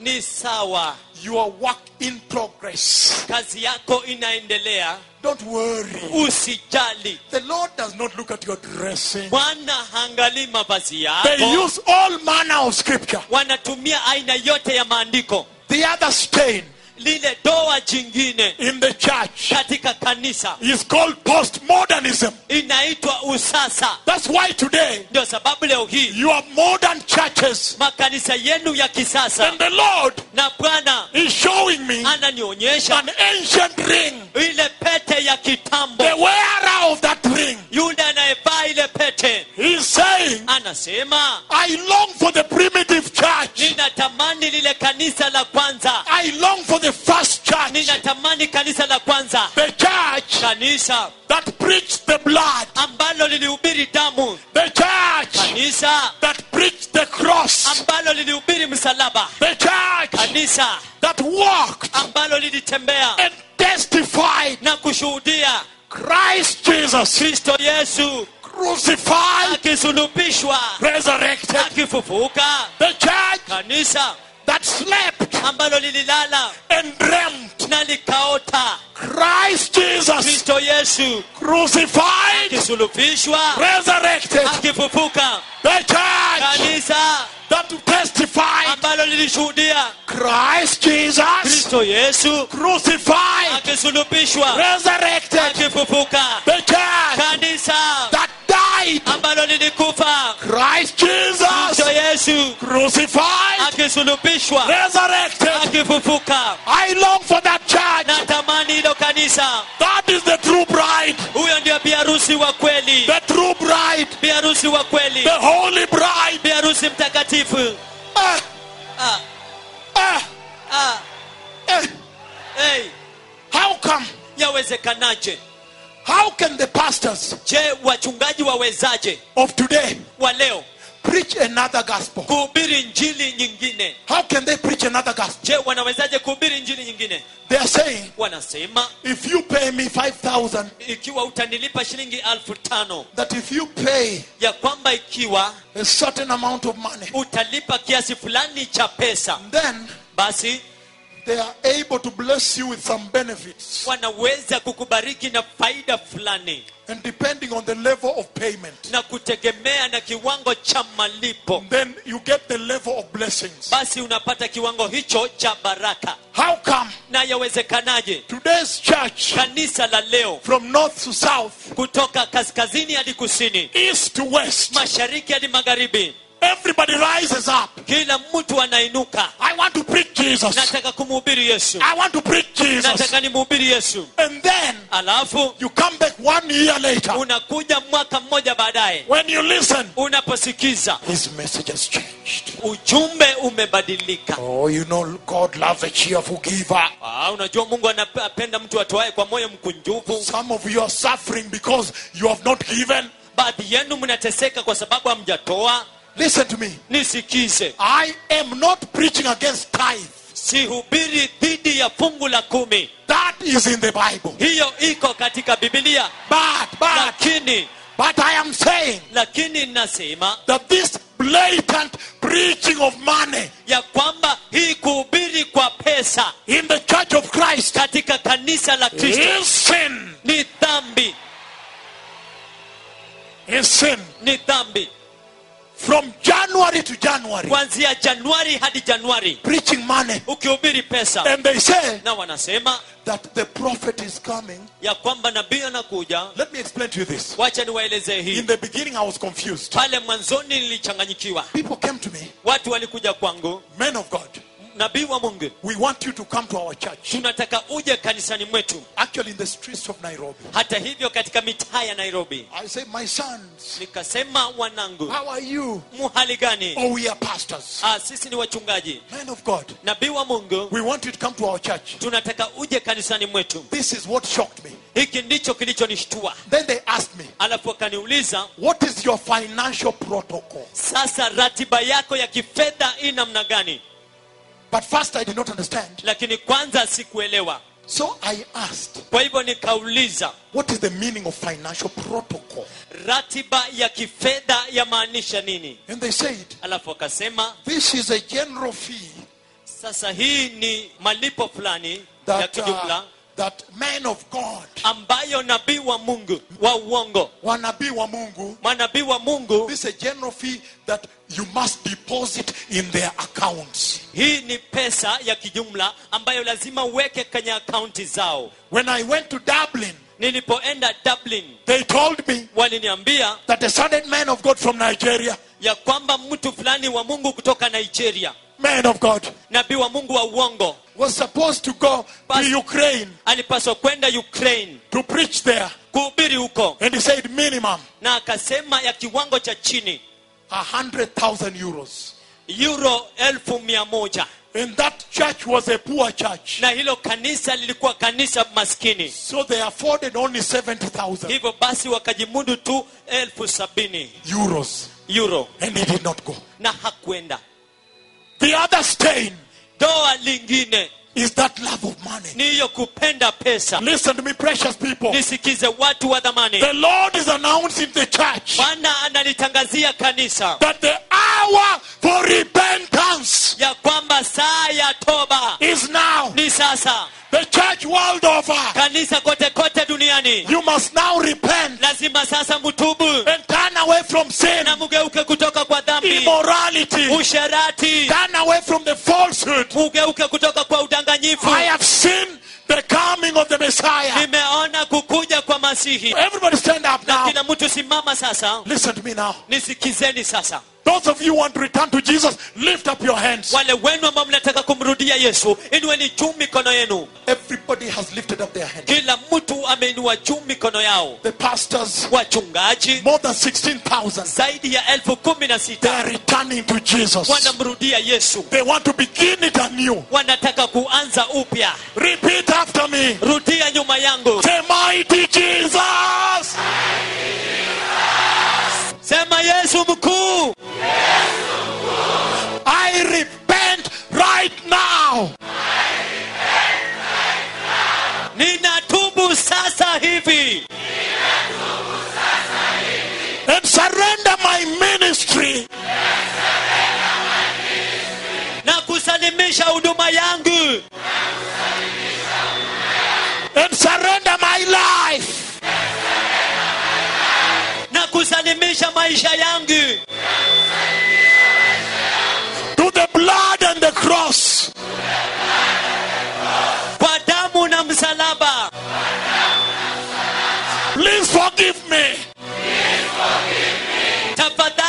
nisamehe. I receive you, Jesus. Ninakupokea Yesu As my Lord. kama Bwana wangu And Savior. na Mwokozi. From today on. Tangia leo na kuendelea. Anoint me. Nipake And help me. na unisaidie. Prepare a holy church. Andaa kanisa takatifu In the mighty name of Jesus. katika jina